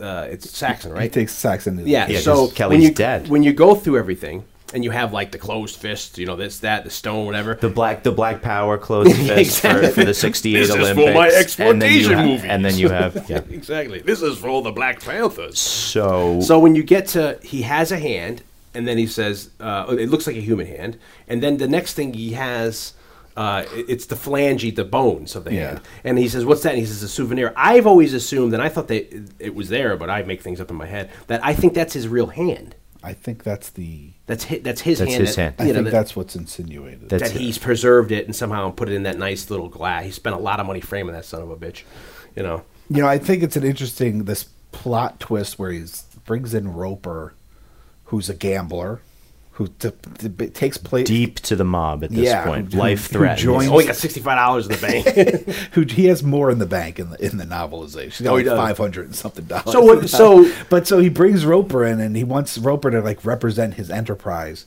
Oh, in the West, in America. yeah. Now, this is like the only real big thing that's different in the novelization. Is there's a couple of little scenes that are added in that. Yeah. Like there's a Braithwaite scene, which is like Braithwaite going to the Shaolin Temple, which we never see in the movie. There's a couple of little things, but the big thing is during that tour of downstairs of like the Saxon showing him like, he's showing Saxon. This is He my war room. witnesses Tanya, who's the chick he's sleeping with. Yeah. Who's like the madam blonde, or yeah. whatever. He witnesses her like judging, inspecting like naked women and being like, send this one to Egypt, he'll love her, send this one to Africa, and it's like these really like explicit. Oh, like proper slave trade. Yeah. You know, like out of. But it's like what's your movie you love with Liam Neeson? Taken. It's like that shit where it's you know that they're But going it's into her the like sex slave trade. it's her like marking them off and be like, send this one, and like the descriptions are pretty like explicit of like the way they describe the women, the breasts and the and you can curves. see, and like it's all described where Roper is like kind of in shock, because it's like it's all about how she clearly enjoys her job, and she's basically a female pimp. And so that's like that's the big difference, is like that scene of showing like the sexual like trade. You probably don't get, to ascend the ladder unless you're very good at your job in the pimping. Especially her being a Westerner, breaking into the Hong Kong market. That's some tough stuff. You just act as like a bridge. My backup plan when we were at Purchase, the Y2K bug. Yeah. My backup plan was I was going to stay in Japan in case everything went bad in America, and just like try and get on TV shows, variety shows, as like an engaging Western. Well, there's a niche there, but not to go down that wormhole. But I have a friend of mine that I work with who, in the early '90s, was dating a girl. They moved back to Hong Kong, and he, for 5 or 6 years, was working on Hong Kong cinema, doing like grip work and stuff like that. But he was a token, American, a Caucasian white guy. So they always cast him in the background if they needed somebody, and you'd get a lot of work. We talk about the guy who was in Batman, and he's in. Oh, you guys! I got two of the biggest Star Wars fans here. He is the heavier guy in Porkins. Yeah, Porkins. He just passed away. No. Yeah, he died like 2 years ago or so. He might have just passed away. Yeah, but he's Eckhart in Batman. He's maybe in Raiders of the Lost Ark. He's at the beginning. Remember, he's the one giving Dr. Belloc, Jones. When they explain what the Ark is, and like they go to the college, and and they're like in the dormitory. He's the FBI agent, or the agents.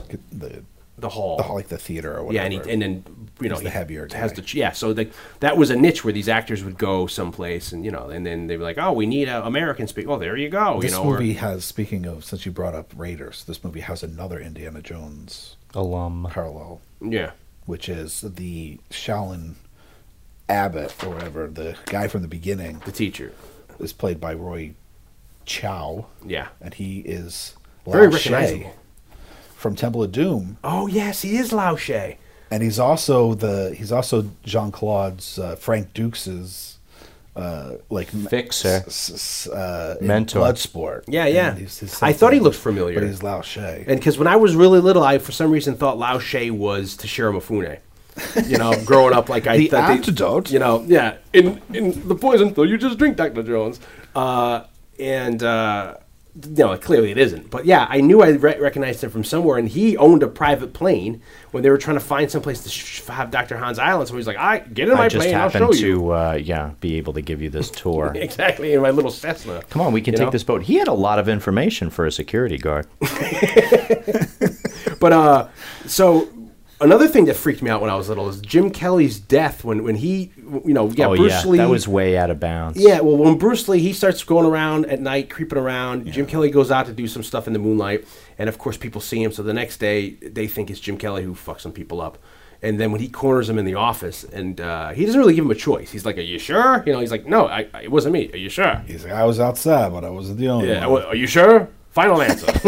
But then when he kicks him into that room, that always freaked me out in the movie. Oh, the LSD room. Yeah, and they're either on the LSD. I thought they were chasing the dragon, or they're on LSD. Yeah, LSD. But sure, or opium. And the complete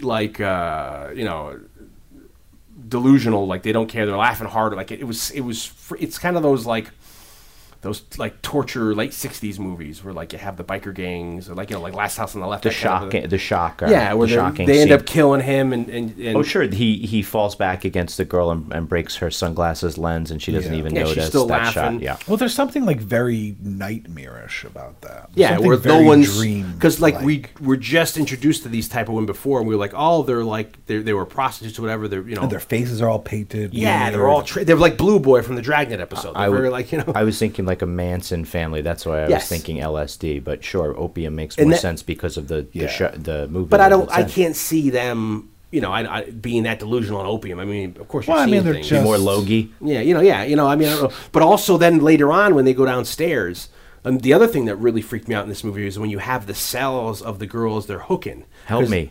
Yeah, they're hooking on heroin because that's what they find tracks on the body they find at the beginning of the movie that washes up. That's the attendant. That's the clue. There's like, see, she's like, let me guess, she OD'd? And he's like, no, we had tracks on her, so obviously she's being put under the needle. So that always freaked me out too. Yeah, that helped me. The they're stuck in Well, this. there's a lot going on in this movie. Or the people who were shanghaied in the base. You're not surprised that John Saxon's agent read it and said, no, he's playing Williams. He's not playing Roper. Yeah, that was he's playing Roper. He's not playing Williams. And Mike brings up a good point. Originally, Saxon's character was supposed to die. Roper was supposed to, and Williams was supposed to survive until the before end. he moved to California and became a landlord for Jack Tripper and. Yeah, on Three's Company. Then he got his own show. The Mister. Yeah, a.k.a. Norman Fell. Yeah, he was supposed to... But then Saxon... I don't know how good Saxon's agent was, because Saxon went there thinking he was the lead, and then he was acting like the lead. Well, you know, he is kind... But because they were worried... What's interesting about the movie is that... I think he was the lifeline. If Bruce Lee didn't work out, then his acting chops weren't... They could have cut it so that it's Saxon... almost a That's dual interesting. lead in some ways. Yeah. I mean, if we didn't have the prologue...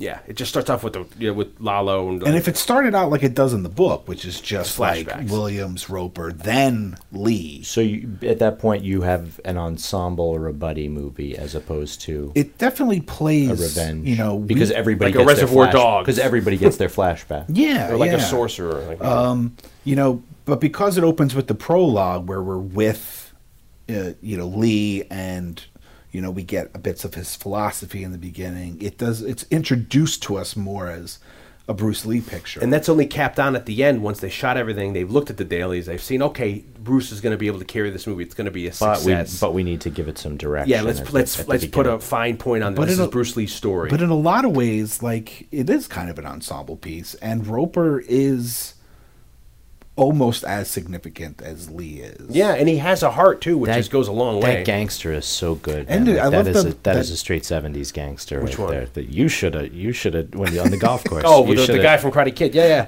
And that's and the only gun we see in the You movie. should have paid when you had the chance. And the funny, and and then I love like when you just get like a little piece of dialogue, which is like when he sees Williams on the boat, and they're like, Oh, how long's it Nam? been? 5 years? No, 6 years. What you been doing since Nam? exposition.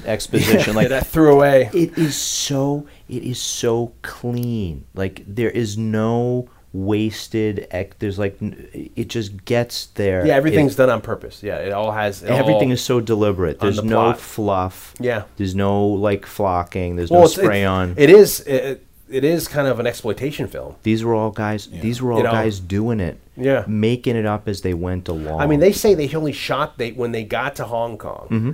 The was it Golden Harvest? Yeah. Their equipment was so dilapidated that they had to rent stuff, and they only shot this movie on 2 cameras and 3 lenses, which is kind of crazy to think about. So you think about a long setups. lens, a zoom, and a wide. Yeah, 10 millimeters, I don't know. Wow. And then whatever, and then the exposition with them getting together, and so you have Well, it's everybody. interesting because if they're like, how long's it been? And he's like, 5 years. No, it's been 6. That says something. I mean, this is like these guys know each other. They have a bit of history, but then we're like, Well, they're in the same and circles they're- at some point. Yeah, like okay, like so. But when he says like, how what have you been You could doing do a- since you could do Nam? a- It, like, it automatically is like, Maybe they did a kumite. Like, Yeah, Or like you a can right- have a prequel where they're both doing kung fu and karate and Nam, killing the Viet Cong up on like the top of a hill. but it just like it automatically just Sorry, that I'm like excited. that line. yeah says so much. It adds like it tells us like where, when, how. it's effortless storytelling in such a very short piece and of it gives us dialogue. exposition in that like these guys could be they're trained Yeah. in something. When we see that Williams goes to the dojo and stuff, and we see Roper kick a little ass, but it automatically tells us like that these guys could be fucking Special deadly. forces, You know, special who knows forces, what sure. their history is, but then it also begs that Special question Forces, of like. Raj. Yeah, Like what you is said, it? like it would be awesome to see like a Roper Kelly, Yeah, Roper a buddy Williams guy, movie. like a prequel. And it also gives you, like, Bruce is the mysterious person. You have the New Zealander on board, who we set up as a dick. He's thrown around the Chinese people, so he's like the typical Westerner. And then Bruce deals with him.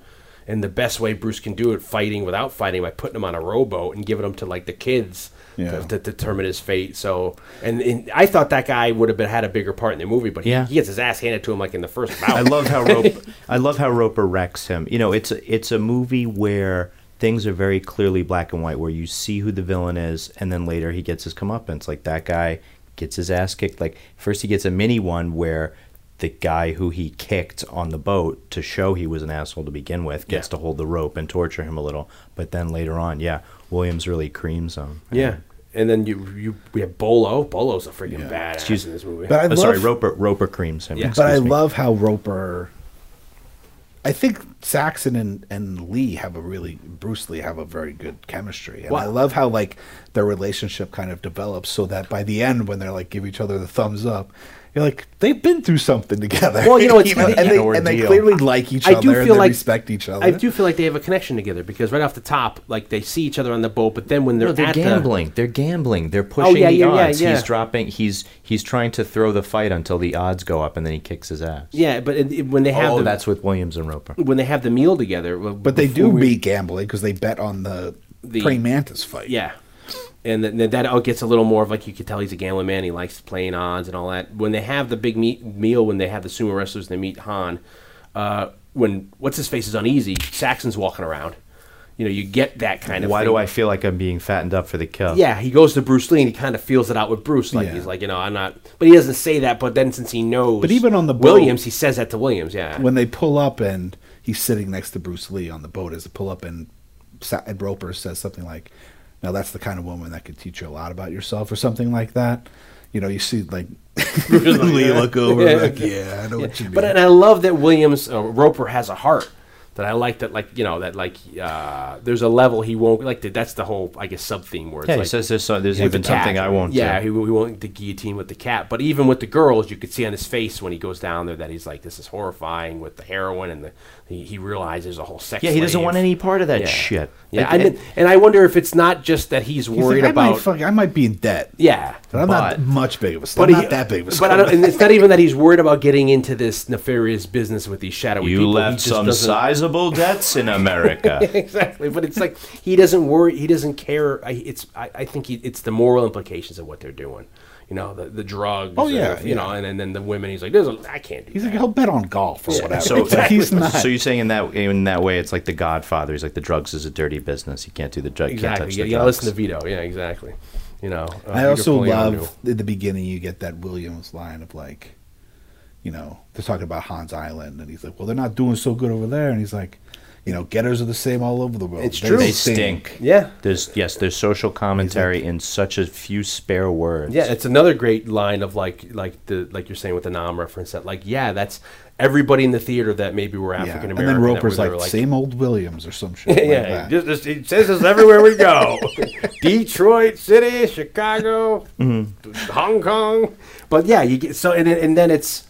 So you're really going after. Look at the demographics for marketing. You have the African American audience who's going to be watching. You have the Caucasian Western audience, and you have an Asian market. You know, so to sell this movie, this is going to be. You know, no wonder why Kelly becomes this huge star in the black exploitation films. They needed a double feature with Cheech and Chong, and they could have gotten everybody. They're going to throw Cheech and Chong in here somewhere. You think Cheech and Chong could have fit in this film? They could have been like he could have been Braithwaite. Cheech could have been Braithwaite, no problem.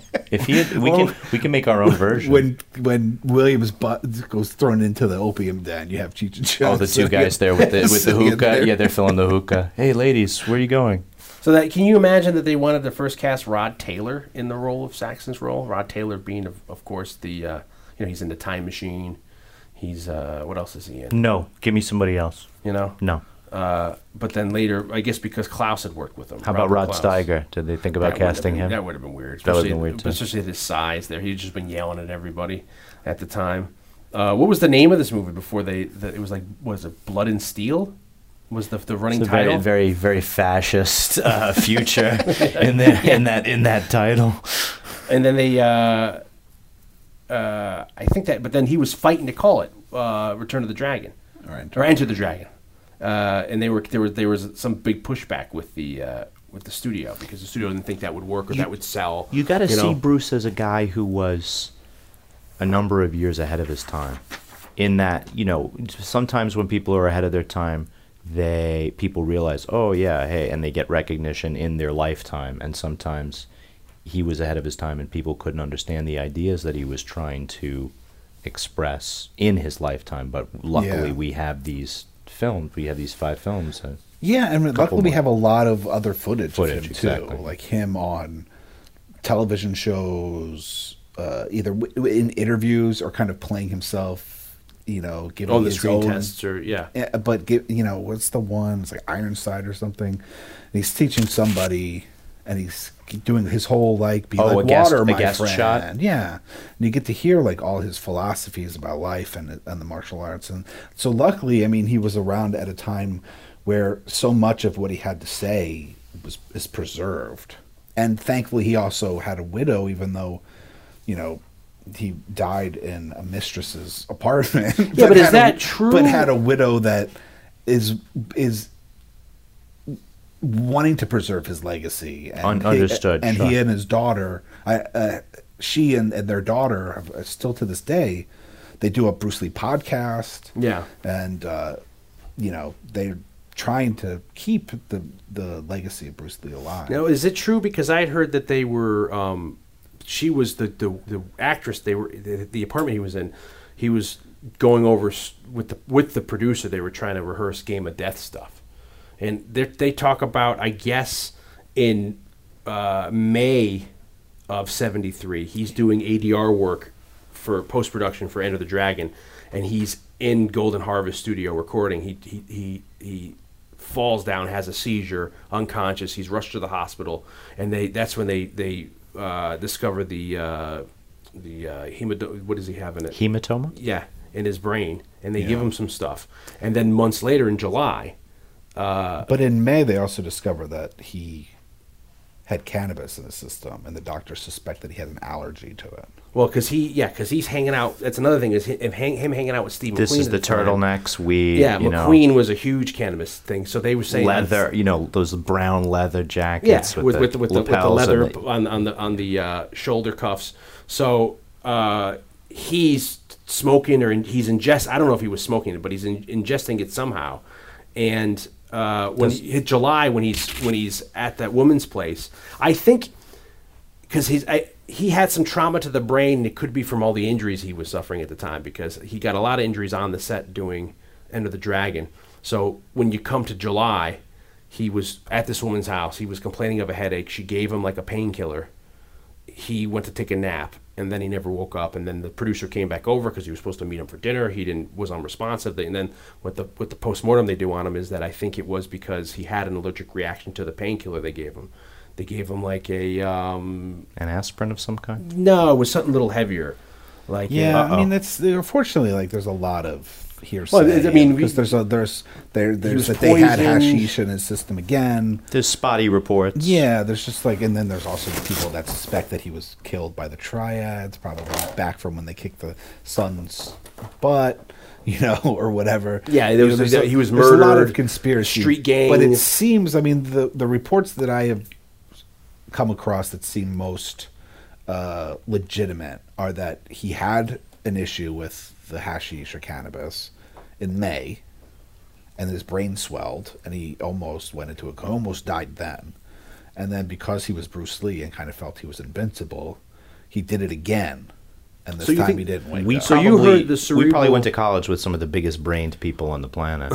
So you're saying you've heard the cerebral edema was from the cannabis? Yeah. Oh, because was that he had from a allergic reaction, his brain swelled. Okay, because I heard it was just from him getting, him taking too many, and he's not getting punch drunk. Yeah. But he's getting, he's taking a beating with this daily regimen of his working out. And, it's really, it's tough to say what it was. But he has the cerebral edema in May, and then come July it resurfaces, and then he had a reaction to the Equinol or I forget what the hell the name of the painkiller was that the Taiwanese actress gave him. Yeah. And then he ends up dying because of that.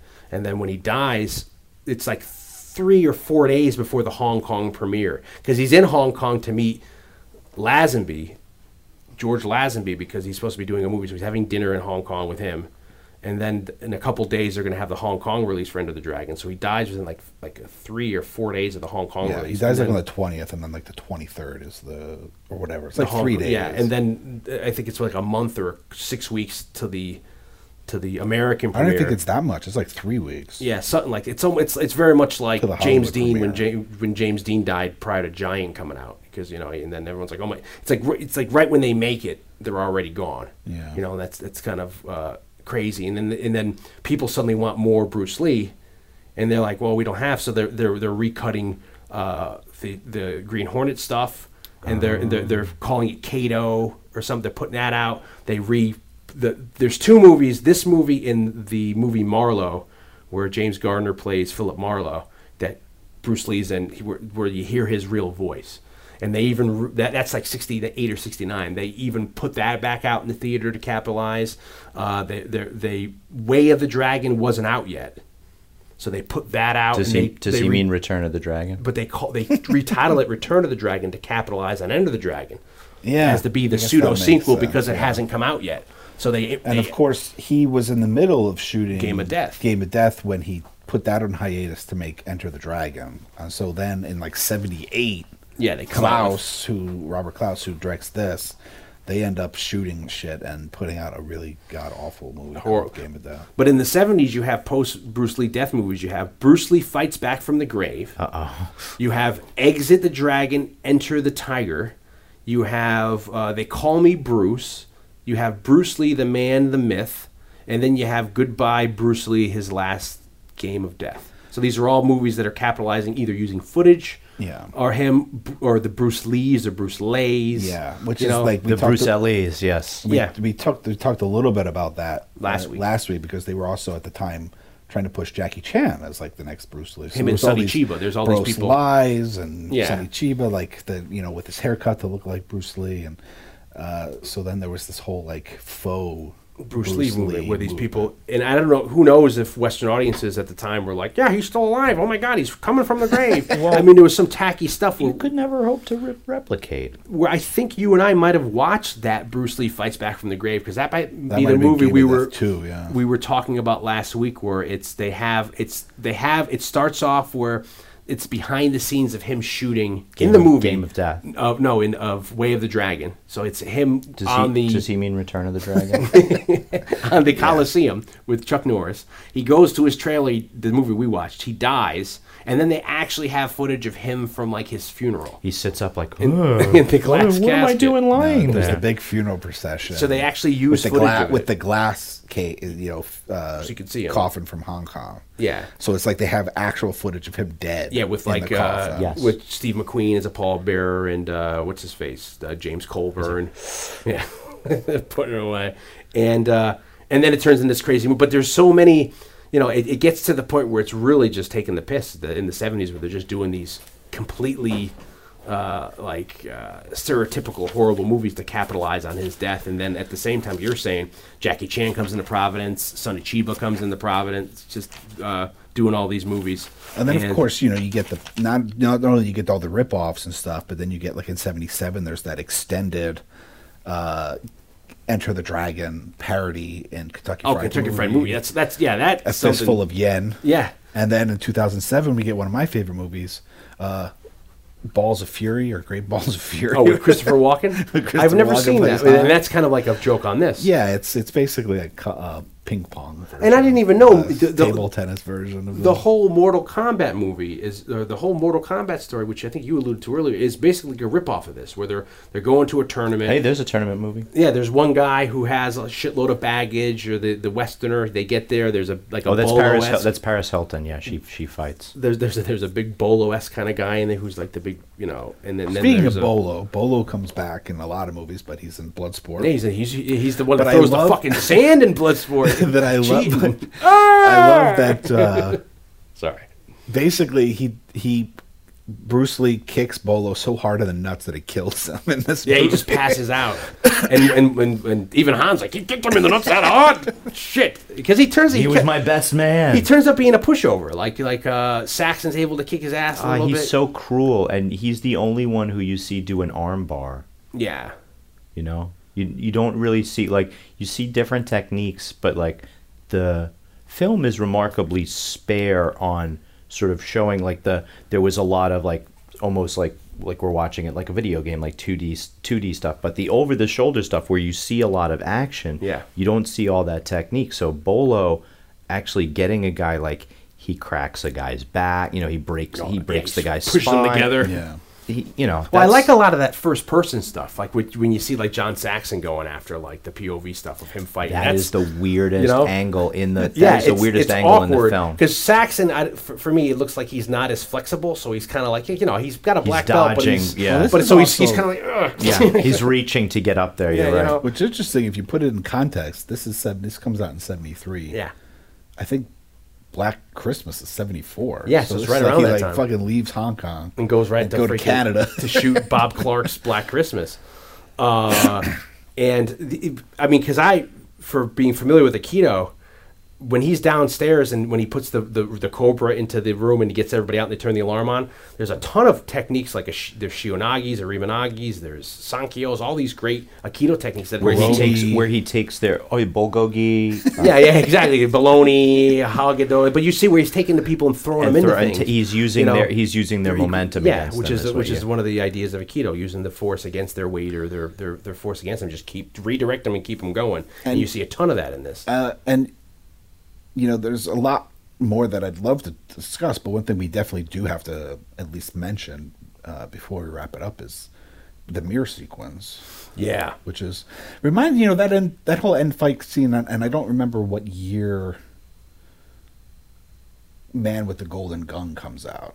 Because that's 75, 76. Yeah, because that must have been Christopher Lee kind of inspired, influenced by this. For sure. Of that scene, I'm sure has been parodied hundreds of times. For me, they talk about that one of the inspirations, I guess, for Robert Klaus, the director for this movie, is that there's an old comic called Terry and the Pirates. There's a restaurant that place was that inspired that mirror scene. Yeah, go ahead. Yeah, they ate someplace at a Chinese restaurant. They saw the mirrors like this. We got to use this, but the colors. The place in Rome. Yeah, exactly. The place in Rome has a lot of mirrors on the way to the restaurant. Yeah. But this Terry and the Pirates comic strip that took place, like it was a Westerner in China, had a lot of colors, and Klaus liked that. But for me, there's colors or coloreds. Colors. Just making no, colors. You guys are slurring your words here on the sleepaway. Well, we're starting to sober up. Getting late.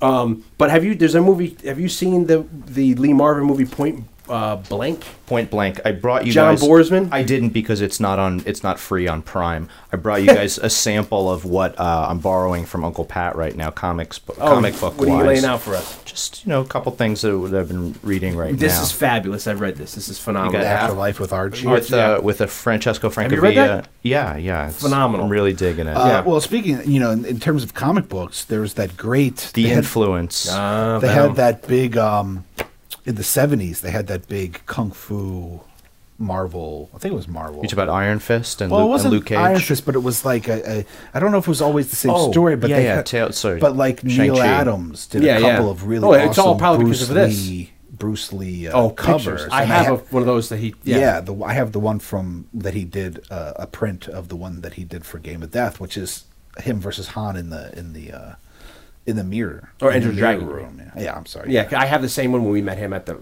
comic thing. I had him signed. But my point was, Point Blank has a lot of this crazy visual style where there's like they're in projector rooms and all these things. And at the end of this movie, it's movie, affected by Leone. You think that all this is like that? The mise en scène? Well, the mirror being comparable to the heliographing in the Western, like the outdoor Westerns. You know what I mean? Like flash of sun off the metal is the same as the reflection that he's using in the mirror. I think he takes an information. Because I think the colors are amazing, and you see that in Game of Death with the yellow jumpsuit he has. But like I love the color designs, and then in this, I think they look pretty sweet. The deep red wallpaper. Yeah, that very stark. Like you get that a lot of that in the quote unquote Orient, that kind of style of stuff. So at the end, when you're in his. They fight in the war room. His inner sanctum. And then they go into the Fortress of Solitude. The Fortress of Solitude. They go into the mirror room, which you don't even know why a guy would have what? Because he likes to bang chicks in there, get every angle. Every angle I can see myself. Let's get that secret door. Yeah. Well, that means how many 8,000 mirrors used in that. What was the mirror budget? I was going to get really dirty and say, like, Jesus, if he's banging girls in there, who knows what kind of things he has on what attachments? Bring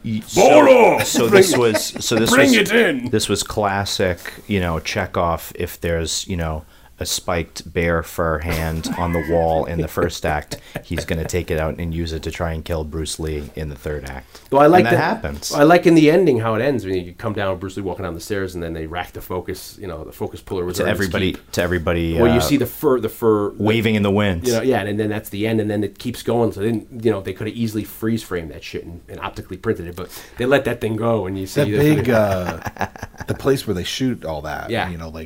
There were tennis courts.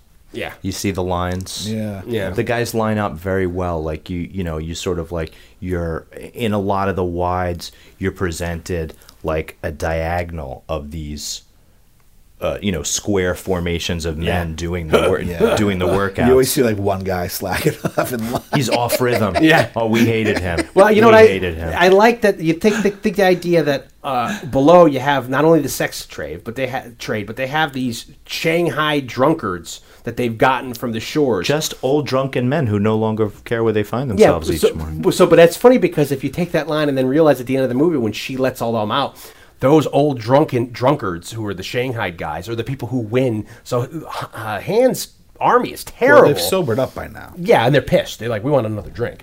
But they're the ones that overrule. And then when you look at I found myself... Well, they're the Ewoks. You were rooting... Yeah, exactly. Good point. Yeah. Good point. But I was watching in the back... During the end sequence, when you see like Bruce Lee fighting people, or he's fighting Han, and Han's ripping people off with his bear Just claw. blinding guys. In the back, you watch the people, all the extras, and all they're doing is just like touching each other, and they're running over touching somebody else, and one is just shaking someone else's shoulder, and someone else is they're running by, hitting someone on the head, giving somebody like a. I have to say that this is the thing that resembles most a trauma film outside of the U.S. to me, in that they had to hire local drunken men to play those guys. They had to hire real prostitutes, local prostitutes to play those roles. So it's just funny to think that, like, in the context of the film, these people they've shanghaied, as you said, Blake, that they are sobered up, so they're probably pissed. But it's like you have these old men who are just like, fuck it, we want to, and they're able to take the whole island back. But we don't know like why he's kidnapped. We don't get why I'm sure it's for girls. I'm sure it's for labor, like down there. For we didn't see the whole facility, but I'm sure they're good probably point. It goes their levels down below into the ocean. Well, it's like a bond thing. So I bet you they probably have a poppy field where they're making the heroin. So they're probably having these guys pick or a desalinization plant where they're just getting fresh water. I mean, plankton. I would stuff. love to see the Williams Roper Vietnam movie, the buddy movie. But I would also love to see the yeah. movie about the guys where like they have to sleep up against each other because they can't lay down. Like the harrowing. Guys trapped on Hans Island. Yeah, they're waiting. So two films: Escape from Hans Island. Yeah, they're waiting, and then they get let go. Like, you have the Jackie Chan, the two movies, and then you have the Jackie Chan character, because Jackie Chan plays three parts in this movie. He plays in the flashback. He gets man of many faces. Yeah, he gets later on. He's the guy that Bruce Lee grabs by the hair. And then breaks his neck, and then there's another part where he hits him with a nunchuck, right? Like there's a story Jackie Chan We should also mention that it was Bruce Lee that brought the nunchucks to prominence. It's classic Jackie Chan because his acting style is so easily and obviously contrasted with Bruce's, because in that scene, like he puts down 51 guys or whatever in the control room, Jackie Chan does this very exaggerated sort of rear back with his head to come at Bruce Lee. And even though it's mostly his back to the camera, you can tell that that's Jackie Chan. And I also heard that he's the one, even though he wasn't like the guy that stunt doubled Bruce Lee from the majority of the movie, he's the one that like jumps up the wall as Bruce Lee when Williams is like human insect or whatever. Yeah, because I think they got Jackie to do all that jumping up the wall. Because I think when he according out of Jackie's mouth, if you watch online, that he tells a story where Lee hit him with either the nunchuck or a bow. I think of the nunchuck. And then Lee afterwards was like so apologetic. He's like, I'm going to put you in every one of my movies I do after this, whatever. So maybe he did get him, like, have him run up the wall. Klaus, have him do that. But that's another good movie. You have like the conflicted foot soldier, Foot Clan guy. We're creating the Star Wars universe. Yeah. Enter the Dragon universe. He's so poor in Hong Kong. Disney. He gets a job on this island, and he's like, honey, I'm going to go. Don't worry, they got benefits. I miss my family. They got a 401k. He goes to the island, and he's like, holy shit, this stuff I do not want any part of this. These people are getting killed by Bolo. Holy shit. shit. There's that one. I guess it's when Lee's Kevin got running killed around yesterday. the first time, He was and you my have friend. and you have the security guy like walking around with the nunchuck, and he accidentally The like skinny guy. He actually like bumps it into like slams it into like one of the statues. Yeah. He goes, Yeah, that guy's story. Yeah, his story, like he doesn't know anything. He's like, they want me to use this. I don't know how the hell to use this freaking thing. obviously his family owed Han money type of thing, so they just got the Han's kid. nephew. Because you always think about where they get these, like Sickly. in the Bond movies, where do they get these henchmen, these people that these like Jesus? Do they have like pensions? Are they paying some sort of like disability to people, or your wife and kids insured for medical coverage? It's probably what do you call it? Is there an HR department? It's probably a lump sum on death. Yeah, Bolo. Well, you got $300 because Bolo. There's a couple of I apologize. It's Slapping. it's of a Roger cobras. it's a Roger Moore film about like these spies from like 79, 80. Like he's a Scottish commando. Mick. It's called Mick something. Yeah, that's on the tip of my tongue. And he's like, does he have a green beret, or yeah, he looks like John Wayne from the Green Beret. Anyway, he has not a turtle. Forced 10 for round, never. He has a turtleneck in that film too. He's very turtlenecked up, and that's funny too because we talked about last week Cannonball Run, and Jackie Chan's in that. Roger Moore's in Cannonball Run, and the joke in that is he looks like Roger Moore from the Bonds, and he's with his mom, and he keeps telling his mom's like, "You're not Roger Moore." He's like, "Mom, I am Roger Moore." So he's doing a face from the credits of the A-Team where a Battlestar Galactica exactly, yeah. robot walks The by. Dirk Benedict. That's a good point Blake brought up, that Bruce Lee did introduce, I think, the world to nunchucks. That's some crazy. Can you imagine seeing that shit for the first time? Bruce he hits one guy, grabs the nunchucks, like, and the guy's like, holy shit. I mean, all that stuff he does down when he takes out like 50 guys in the basement scene with the thing on, when the alarm's on. That's insane.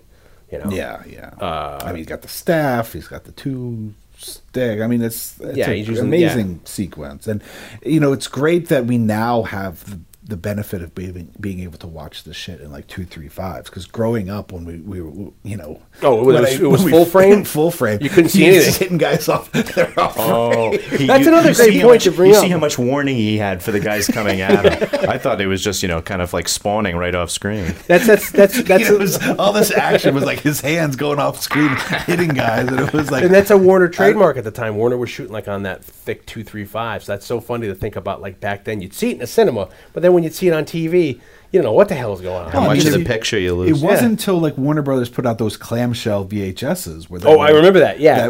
When I got that when we were in college, where it was like, finally I saw the rest of the film. You cried. I remember specifically when I got the Dirty Harry widescreen, I cried because it was like a whole different movie. It's like you don't even realize what you're missing, or if you've grown up watching it on TV. And it's it has profanities in it, or there's stuff that they had to cut out for television safe. And it's interesting that we brought up that this was like a Bond-esque story, but they purposely wanted to have it no guns, to have focus on. I love how it's like, Yeah. well, why don't we just go there and blow them away? No guns. no guns. We're gonna make it hard for you. Set that up right now. Second scene of the movie. We'll call this one of the unreasonable constraints. Yeah, and then Bruce is like, "Geez," But at least they address it. yeah, because then it's kind of like ridiculous. So why don't they just go and why doesn't he just have like a machine gun and just Take kill them everybody? out. Yeah, take Take them everybody out. He has a Thompson hiding in a bush or a M16 and just shoot everybody. But if for some reason, but they set it up that you don't have any guns, and also I guess that's a good setup too. Like Han had a bad. That's another movie. What was Han's bad experience to get him to be? Well, you have Han leaving the Shaolin Temple. Oh yeah. Becoming like the bad. That's student. How did he lose his hand and The then rise of Han. kill whoever got it? And then put it in like some like acid to Formaldehyde. get it, or some sort of The Wrath of Han. The Wrath of Han. Yeah. Wrath of Han. There's I wanted maybe we can do Roper this as like and a Williams. comic book series where we do all like the intersecting stories. Roper of Williams. Enter Dragon. Are you familiar with the Afro Samurai? the cartoon. Yeah, sure. yeah. They did a couple. Yeah, I think it was the. They did a cartoons. feature of it, didn't they? Maybe, or maybe I'm just thinking that the features were just like 10 or 12 cartoons together. But I thought Kelly looks very much like. I wonder if they took I would imagine Afro they must Samurai. have. That he has that with the afro, and it's very like almost stereotypical of grabbing that iconic image of Jim Kelly, from the 70s. I would imagine.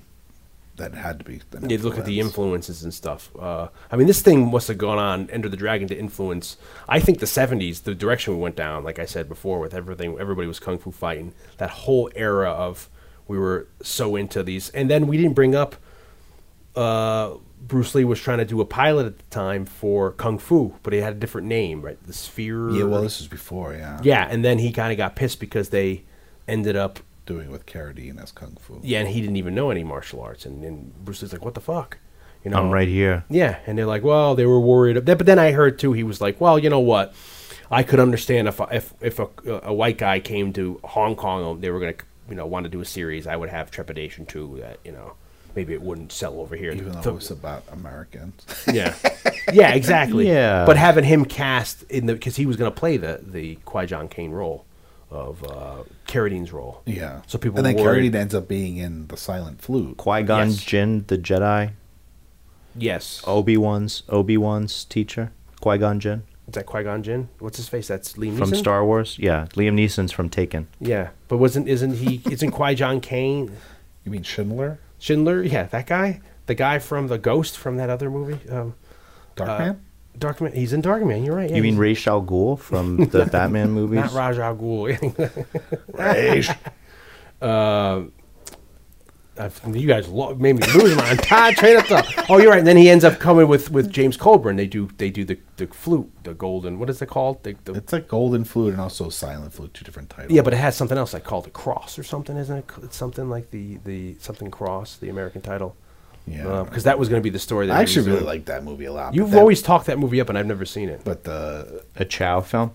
no, it's the one. It's a Hollywood movie, but it was the movie that Robert Klaus also directed. they were trying to develop for Lee. I forget who. I think it was a wrote Coburn, and then But Coburn didn't write it. It was a big writer. It might have been Sterling Cinefant became who we talked about. He wrote Towering Inferno, but he wrote The Naked City. He wrote. It might have been. He was writing the Green Hornet at the time with William Dozier doing Batman. He became a student of Lee's, and I think he was right. He wrote something, He might have written that. and then he basically the only downside about that movie is that whoever plays the lead is kind of gross and not a good casting. But did the leap the Bruce Lee part. But yeah, well, whoever was like the hero, like the Yeah. protagonist of that movie. But all the villains are played by David Carradine. On purpose. He doesn't Yeah. give you a lot of choice. Yeah, I mean, It's it's kinda kind like- of like there's like it's Like kind Peter of Sellers again, back to Doctor Oh, right, Strange. back to it's a little bit Strangelove. like it's a little bit like Game of Death in that I think it's about like fighting the different styles, and so he plays like a bunch of different opponents, Yeah. but they'll have different kung fu styles. But that's a whole other show. That's Certainly, a whole other- yeah. Certainly, this is an epic movie, and I don't know. For me, it is probably my favorite martial art movie. Well, of the all fact time. that you could The whole mirror sequence. So that at the end is amazing. I mean, that whole thing. Them getting sick. They couldn't even spend more than 15 minutes in that room because they're all getting well, sick. the fact like that 30 years later, you could do like a table tennis ping pong parody of this movie and have it get a nationwide release. Have it resonate. It's pretty amazing. I mean, because it really But is wasn't a that parody going of on this like a movie. joke of like I feel like there were You're other talking about comedies of that Kung era. Pao, Enter the Fist that Yeah, came out. Wasn't there kind of movies of that time that was like it rode the back of some karate parodies? Yeah, probably. But still, I mean, it's Yeah, they have a premise like well, like even I mean, but look none at of Kentucky them. Fried Movie. There's 40 minutes of Kentucky Fried Movie is they redo almost Every plot. other skit is like 3 minutes long, Yeah. and then the 40-minute Yeah, it's really parody epic. of the of all they It actually was go important. like beat It was for beat. important enough. Yeah, and certainly for me, this is like the I don't know. For me, it's like the best. Bruce It's your Lee. gateway drug. Yeah. Well, the fact that this guy made really only 4 movies. He's the John Casale of kung fu movies. Is what you're trying to say. Every single movie he made was. They all didn't get Oscar nominated, but it was close. But that he only made like 4 movies, only one of which was like a co-production with America, and that like we're not the only ones still talking about him. That he's still huge, and that there's multiple documentaries being made about him. Dragon, the Bruce Lee story, came out. Didn't in the the movie early just come out 90s. last year that it was about when they had like a pseudo Steve McQueen in it? It was about Bruce Lee. And Steve McQueen shopping for turtlenecks. Yeah, but isn't there a movie together where the two of them are That's got to be a comic book. where it's Bruce Lee? Yeah, but it's a comic book that's like only in the Sunday papers. You know, it's the comic strip. Yeah, it's a strip, but Oh, it's I like like the color that. strip. Oh, I like that. You know, Yeah, so the right one when you color. think they're going to order it, you have to wait till like Next week. Yeah, but didn't a movie come out last year where it was a guy playing Bruce Lee? There was a Bruce Lee You know what I movie mean? that I think is about the fight. Yeah, that's what I'm saying. About when he fought And they that have a from San guy Francisco. playing Steve McQueen in it, and he's like, you can't fight this. Because, I wanted to see you know, it when it was at the movies. It was but I only didn't get a last year, chance. so I don't even know if it's on video yet. And but also in Italy, I think it was in Italy. It's either Italy or Spain, but I think it's Italy. There was like a mini series that was like a complete like fabricated version of Bruce Lee's life that you can get on DVD as like a truncated What year? movie. 10 years ago, maybe. Oh, so it's relevant. Yeah, It's I mean, not- I think a lot of it is fictionalized, probably even more so than than Dragon the Bruce Lee. Some of the story. ones I mentioned, like My Name is Bruce, they're parodying. They're horribly stereotype parody where it's like, watch Bruce Lee. You thought he was dead, but now he's trying to, work at a bodega Watch in him L.A. watch him try to hail a taxi. Yeah, in, it's like in New watch him York. try to eat tacos with chops with instead of chopsticks, he's using like fucking nunchucks. and It's they like, sell those big high quality like $100 action figures. You can get Bruce Lee ones. I mean, the fact that there's the Sideshow collectibles do like a $400 or $500 Bruce Lee. They do an Enter the Dragon. They do an Enter the Dragon one of his where it's all removable stuff, and then they do him in Enter the Dragon where he's in that awesome suit when he goes to the cemetery with the big glasses. They have that version, and that's the version I want. That shit should be in the Smithsonian. And I would love to have, like, I know we're not talking about Game of Death, but I would love to have that as like a onesie, the Game of Death outfit. I'm sure you could get that. As a onesie to sleep in. That look, Awesome. that look just get from it China, regular. I'm sure it'd be comfortable. that look from Chinese Connection has been copied in a lot of different, it has been copied in a lot of different films since then. And even is it Chinese Connection, or I get that mixed up, or Fist of Fury, where the plot of that where he promises the mom he's not going to fight and he has the thing around his neck. Which one is that? Chinese Connection? And then It's Big Boss. Is that Big Boss? And Yeah, I that's think what that Fist must of be Fury, right? Fist of In Fury. the American title is Fist And of that's Fury. kind of like it. That As becomes opposed to like Chinese that. Connection, where the Hong Kong title is Fist of That Fury. becomes like the Jackie Chan kind of, like when you see that kind of like that theme in the movies where he doesn't want to fight, or like that. Don't that style. don't bring dishonor on the family. it's but like this- Drunken Master. He doesn't He gets want to thrown fight. out. But He has to gets drink thrown the- out. Then he drinks, and then that's the idea. I'm your mother, but I'm younger than you. But you've brought shame on us by Stepmom, fighting. stepmom. Stepmother. It's a stepmom. And we've Sorry. established a connection with the actor being in those other movies for Wong Fei Hung, that epic, and then his dad was in these movies. This came afterwards, but I definitely saw a bit of this in Snake in the Eagle Shadow. What's that? It's another Jackie Chan Yeah. film, Snake in the Eagle Shadow, which also has the old man from Drunken Master in it. Yeah. Who teaches Well, him the style. we talked about last week, how when Jackie actually hit it big was when Jackie kind of took what he learned from Bruce, which was, in his opinion, since you weren't here for it, Jackie here in says spirit. what makes Jackie work is what he learned from Bruce by watching Bruce on these movies is that Bruce was totally true to himself in the movies. Like Bruce was that guy Sure, there was an artifice. in and off Yeah. camera, and the way he presented martial arts was true to him and what he believed. And so when they were trying to push a new Jackie Bruce Lee. Chan as the next Bruce Lee, nothing ever hit because he couldn't fit into this because box. he wasn't that. Right. Yeah. And it wasn't until he was like, well, let me do some comedy. The Cantonese opera, When he- Buster Keaton shit. When he created the Jackie Chan persona that we now know and love, but when that hit with like the original Drunken Master and Young Master, You couldn't, right? that it was like finally he was able to be true to himself, Carve his own and niche. so that's when he started to become popular. But he says that like he got that from watching. He would watch Bruce Lee very carefully, Who was a funny guy and a really good actor, but you couldn't have the outtakes from Jackie Chan movies like As you Bruce do Lee at the laughing. end of Bruce Lee Yeah, movies. yeah. Even though he would break and smile all the time, and it's great to see him laugh and smile and have a good time. Staging it all. His persona in the films is very or even his superstar image, which he hate calling himself a superstar, like in Hong Kong. And this movie didn't even do well in Hong Kong. The other two, Big Boss, which is Fist He's of talking Fury, about Fist. He's talking about Fist of Fury. or Chinese Connection. That He means Fist of Legend. those movies movie. did better in Hong Kong than Maybe this we'll one do did. that next February. Jet Li? Come back on. Nice. We'll Yeah, do Fist yeah. of Legend. I'll see if my mom lets me, It should let you come over. Yeah. The soundtrack hit gold. That's how many copies it sold. Great And- soundtrack, great poster. At- Yeah, at that and po- then at- this made the film registry in 2004. They pretty put sure- this on the Library of Congress. Pretty sure I brought a Bruce Lee poster to our dorm. You might have. room. You might, Rabbit. You might. You might. You might, Rabbit. You might, Mike Verona. You might. Pretty sure I did. You might, there. Mr. Baya. Anything else you want to talk about there? I really loved this film. It was definitely one of the important ones, and it's good that it comes together because I was really in the mood when we met in that kung fu sort of spirit. So this film does resonate for that time. Well, yeah. I mean, the minute we started, we brought up doing Kung Fu February a couple years. Yeah. We were going to do black exploitation movies in February, and we thought that was important. I recommend Snake in the Eagle Shadow, but Yeah, of course. that might. Yeah, might do you have not- any recommendations for people who want to go a deep dive into the... Michael C. Morona lists some of his faves. Yeah. Okay, sure. The one I mentioned earlier about the Chinese-Japanese marriage saved all of these have alternate titles. It was called Challenge of the Ninja on the VHS Yeah. copy, but it's called Eastern something on Eastern Promises? It's not called Eastern Promises because there's no nude steam room battle. It's called the Eastern. Now I'm embarrassed because you can look it up easily with this other name. So for the listener, I'll try and append it.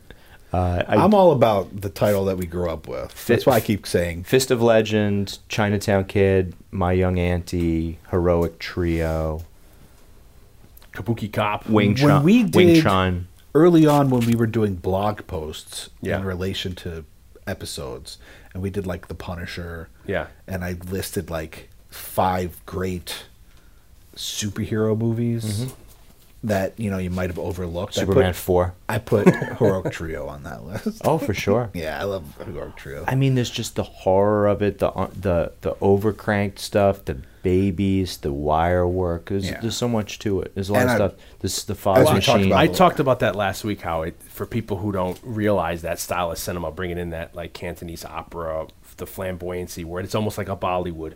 You have to kind of be ready for the Jackie Chan era, where it's like, it's a little silly, it's a little over the top, as opposed if you're watching this movie, this is straight. There's sound you know. effects in Yeah, in some of them. those I mean, films, Jackie, he lends himself to that kind of like The physical Heroic comedy. Trio is like hyper realistic. Oh man, it's so good. Fantasy. So Good. It's, Oh, Iron Monkey from that era as well, which also stars Donnie Yen. Yeah. That's the newer stuff, and the older stuff. Yeah, a lot of the Shaw stuff is great, and yeah, Five Deadly Venoms. a gateway drug in its own right. Yeah, yeah. Classic. Yeah. So, Heroes of the East, it's called. there you go. The And that was Internet List, ladies and gentlemen. that's Gordon Liu stars as and actually the guy who plays the ninja is really good too, and he played a ninja in a couple of other Gordon films. Chang. No, You see, I know you it's know not that person. Gordon Chang. You're the only person who would know that who Gordon Chang is. I think. Can I just get some more popcorn, guys? I ran out of popcorn while we were watching this we're film, gonna- so I'm going to Yeah, check yeah. the fridge. I'm going to check the fridge. We're gonna crack open another bucket of pizza. Yeah, and keep open going. another 2-liter of I don't know, Mega Joe but why Cola. we're gonna Let's watch go it. all 3 liters. What are we gonna watch now? What do you want to pop? Doctor Strangelove? Pop that in. I think I found my I old love a double VHS copy. Oh man, Drake. But Mike, I want to thank you. Well, I guess what I was saying was like the minute I've been wanting to do this movie probably since we started, and when we decided to finally do it and pull the trigger on Kung Fu February, we both agreed that it would be great to have you on. It's an honor. Thank you, fellas. Yeah, there's about 3 movies we were thinking of having you on that you'd want to do, and this was definitely one of them. I really Doctor appreciate it. Strangelove and Star Wars being we did contemplate asking you to come on with Star Wars, but Very cool. Maybe we do Doctor Strangelove. You can come on back, Very cool. and if your mom allows. There's plenty of others. I'll see. Maybe I can do my homework during 8th period that day, so I won't have to do any of it at home. Yeah, and you're gonna be comfortable over there with your sleeping bag and pillows. I could just use some like A glass of water. Okay. No warm water, okay, guys. I know about. Sleep. We're Yeah. pulling out the bowl. Of warm I know water. I know how you guys. It's what, whipped cream? Is that what you're talking about? bowl of warm water. Well, so he right in. wets his sleeping bag. Right Jesus. in. I know how you guys can be. But Mike, where can we find the adventures of Danny and Mike? Sure, that's the Adventures of Danny and Mike. That's a plug. That's Danny and Mike with the "and" spelled out on Twitter. You can find us online at DannyandMike.com. And when's the Pensacon or whenever? Oh yeah, Pensacola. the Pensacon in lovely Pensacola, Florida, is the last weekend of February. So so this should probably hit just before that. Yeah. So set your phasers on cool and head down there. Yeah, it looks. I remember when you told me you were doing it. I went on. It looks like it's got a good. We a ha- lot of good, cool celebrities. And I like that you're It looks taking like the a show cool on the con. road vaudevillian style. So you're hitting up. Were you in California a couple weeks ago? Yes, we did San Francisco Sketchfest. Thank you, Dion. You're very Yes. kind. You- And did the Danny and Mike nostalgia personified Yeah. stage show with And a you- couple of cool guests. Did you do the town hall here? You did some of the. Was it the Brooklyn place? I think Yeah, you we did- haven't. No, yeah. we haven't played Town Hall. We play Union Hall, which is which is a bar that has bocce in Park Slope.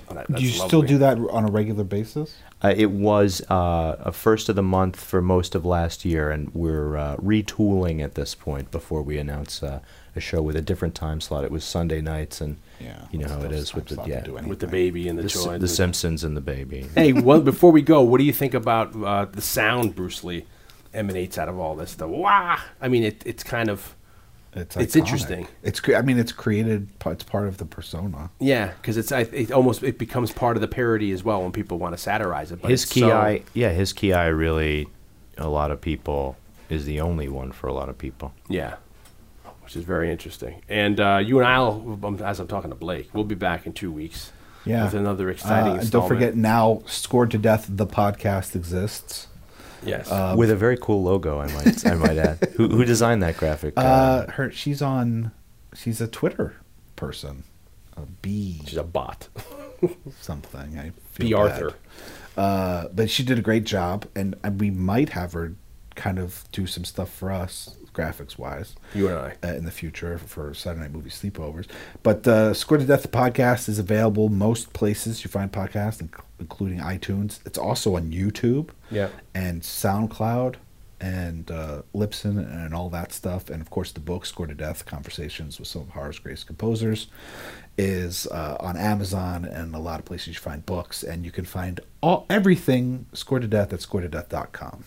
And Saturday Movie Sleepovers is on Twitter, on Facebook. We have our own website where you can see us post extras along with the posts. You and I are going to be at Monster Mania at the middle of the March 9th, 10th, 11th, maybe, I think. Where's Monster Mania? At Cherry Hill, New Jersey. Oh, very cool. Yeah, a little south of here, the big city closer to Philly. And we'll be there that weekend. And we'll be back in 2 weeks. I've got nothing to plug at the moment. But soon, hopefully. Can we have those cool pancakes in the morning for breakfast? You know, the ones that have like the chocolate chips in them, and If you want. Or some Fruity Pebbles. Yeah. No, you ate all the freaking pebbles. finished them all. That was Yeah. always the sleepover breakfast for me because my mom never bought them. Oh, multicolor. So when you would go over somebody else's house. Oh yeah, you get their best cereal. Yeah, you're right. Yeah, my all I mom had would was never buy Wheaties it. This and- is so and- and exotic. Frosted Let me Flakes. try Yeah. this. And then you'd crack out for a half hour, and apparently, when you're picking your son up, because he's fucking acting crazy. This was a lot of fun because I don't Yeah. know when the last time the three of us hung out together. I think it was when we saw Buddy Guy in Toad's Place in 2002. I mean, No, aside from a couple of dinners. We hit the diner and we saw we hit the diner around the corner from work. The three of us? Yeah. We've had dinner, but Yeah, we've had dinner. We haven't and had a stuff. sleepover. I almost took the in trip 20 years. to Pittsburgh, but I had to back out of that because I had work. But that would have been the fourth person in that Mike car. and I visited Mike and Ike. the Evans City Cemetery Yeah, little Night of in the Evans Dead. City, Pennsylvania. No Monroe Mall, And I though, realized right? we have no stills of us there. Oh, there's just footage. I think Yeah. there might be some stuff on my phone. I'll take a look. We were. And we ate sandwiches with French fries on them. Yeah. Primanti's. We went to Primanti's and got That sandwiches. sounds like what do you call Hell of those? a weekend. Biscuit booties with the things on it. But Biscuit you and I, booties. we're Biscuit talking about booties. having doing the Night of the Living Dead, do the podcast, the movie in our car in the cemetery. We might do a midnight podcast. I don't know if I can All do right. midnight. We can lie, but that'd be too scary for me. Let's clean underwear for that one, I'd listeners. be scared to be in the Evans. What is it, Road trip. Evansville Cemetery? Evans City. Evans City. I'd be so West. scared to be to be in that cemetery at midnight. I mean, that's like That's fucking when we got to do it, man. taking the Gotta piss fucking there. Pull up. I mean, that's fucking. That's like Park. going. That's like Park right where Johnny and Barbara That's park. like Candyman shit. Going into a mirror and start saying Candyman, Candyman. And You're begging say to this, get. don't- You're begging say to it get again. Candyman. Yeah. Anyway. Anyway, So until we digress. we see us all again. Turn the light out, would you? Same sleepover time. Same sleepover channel. Later.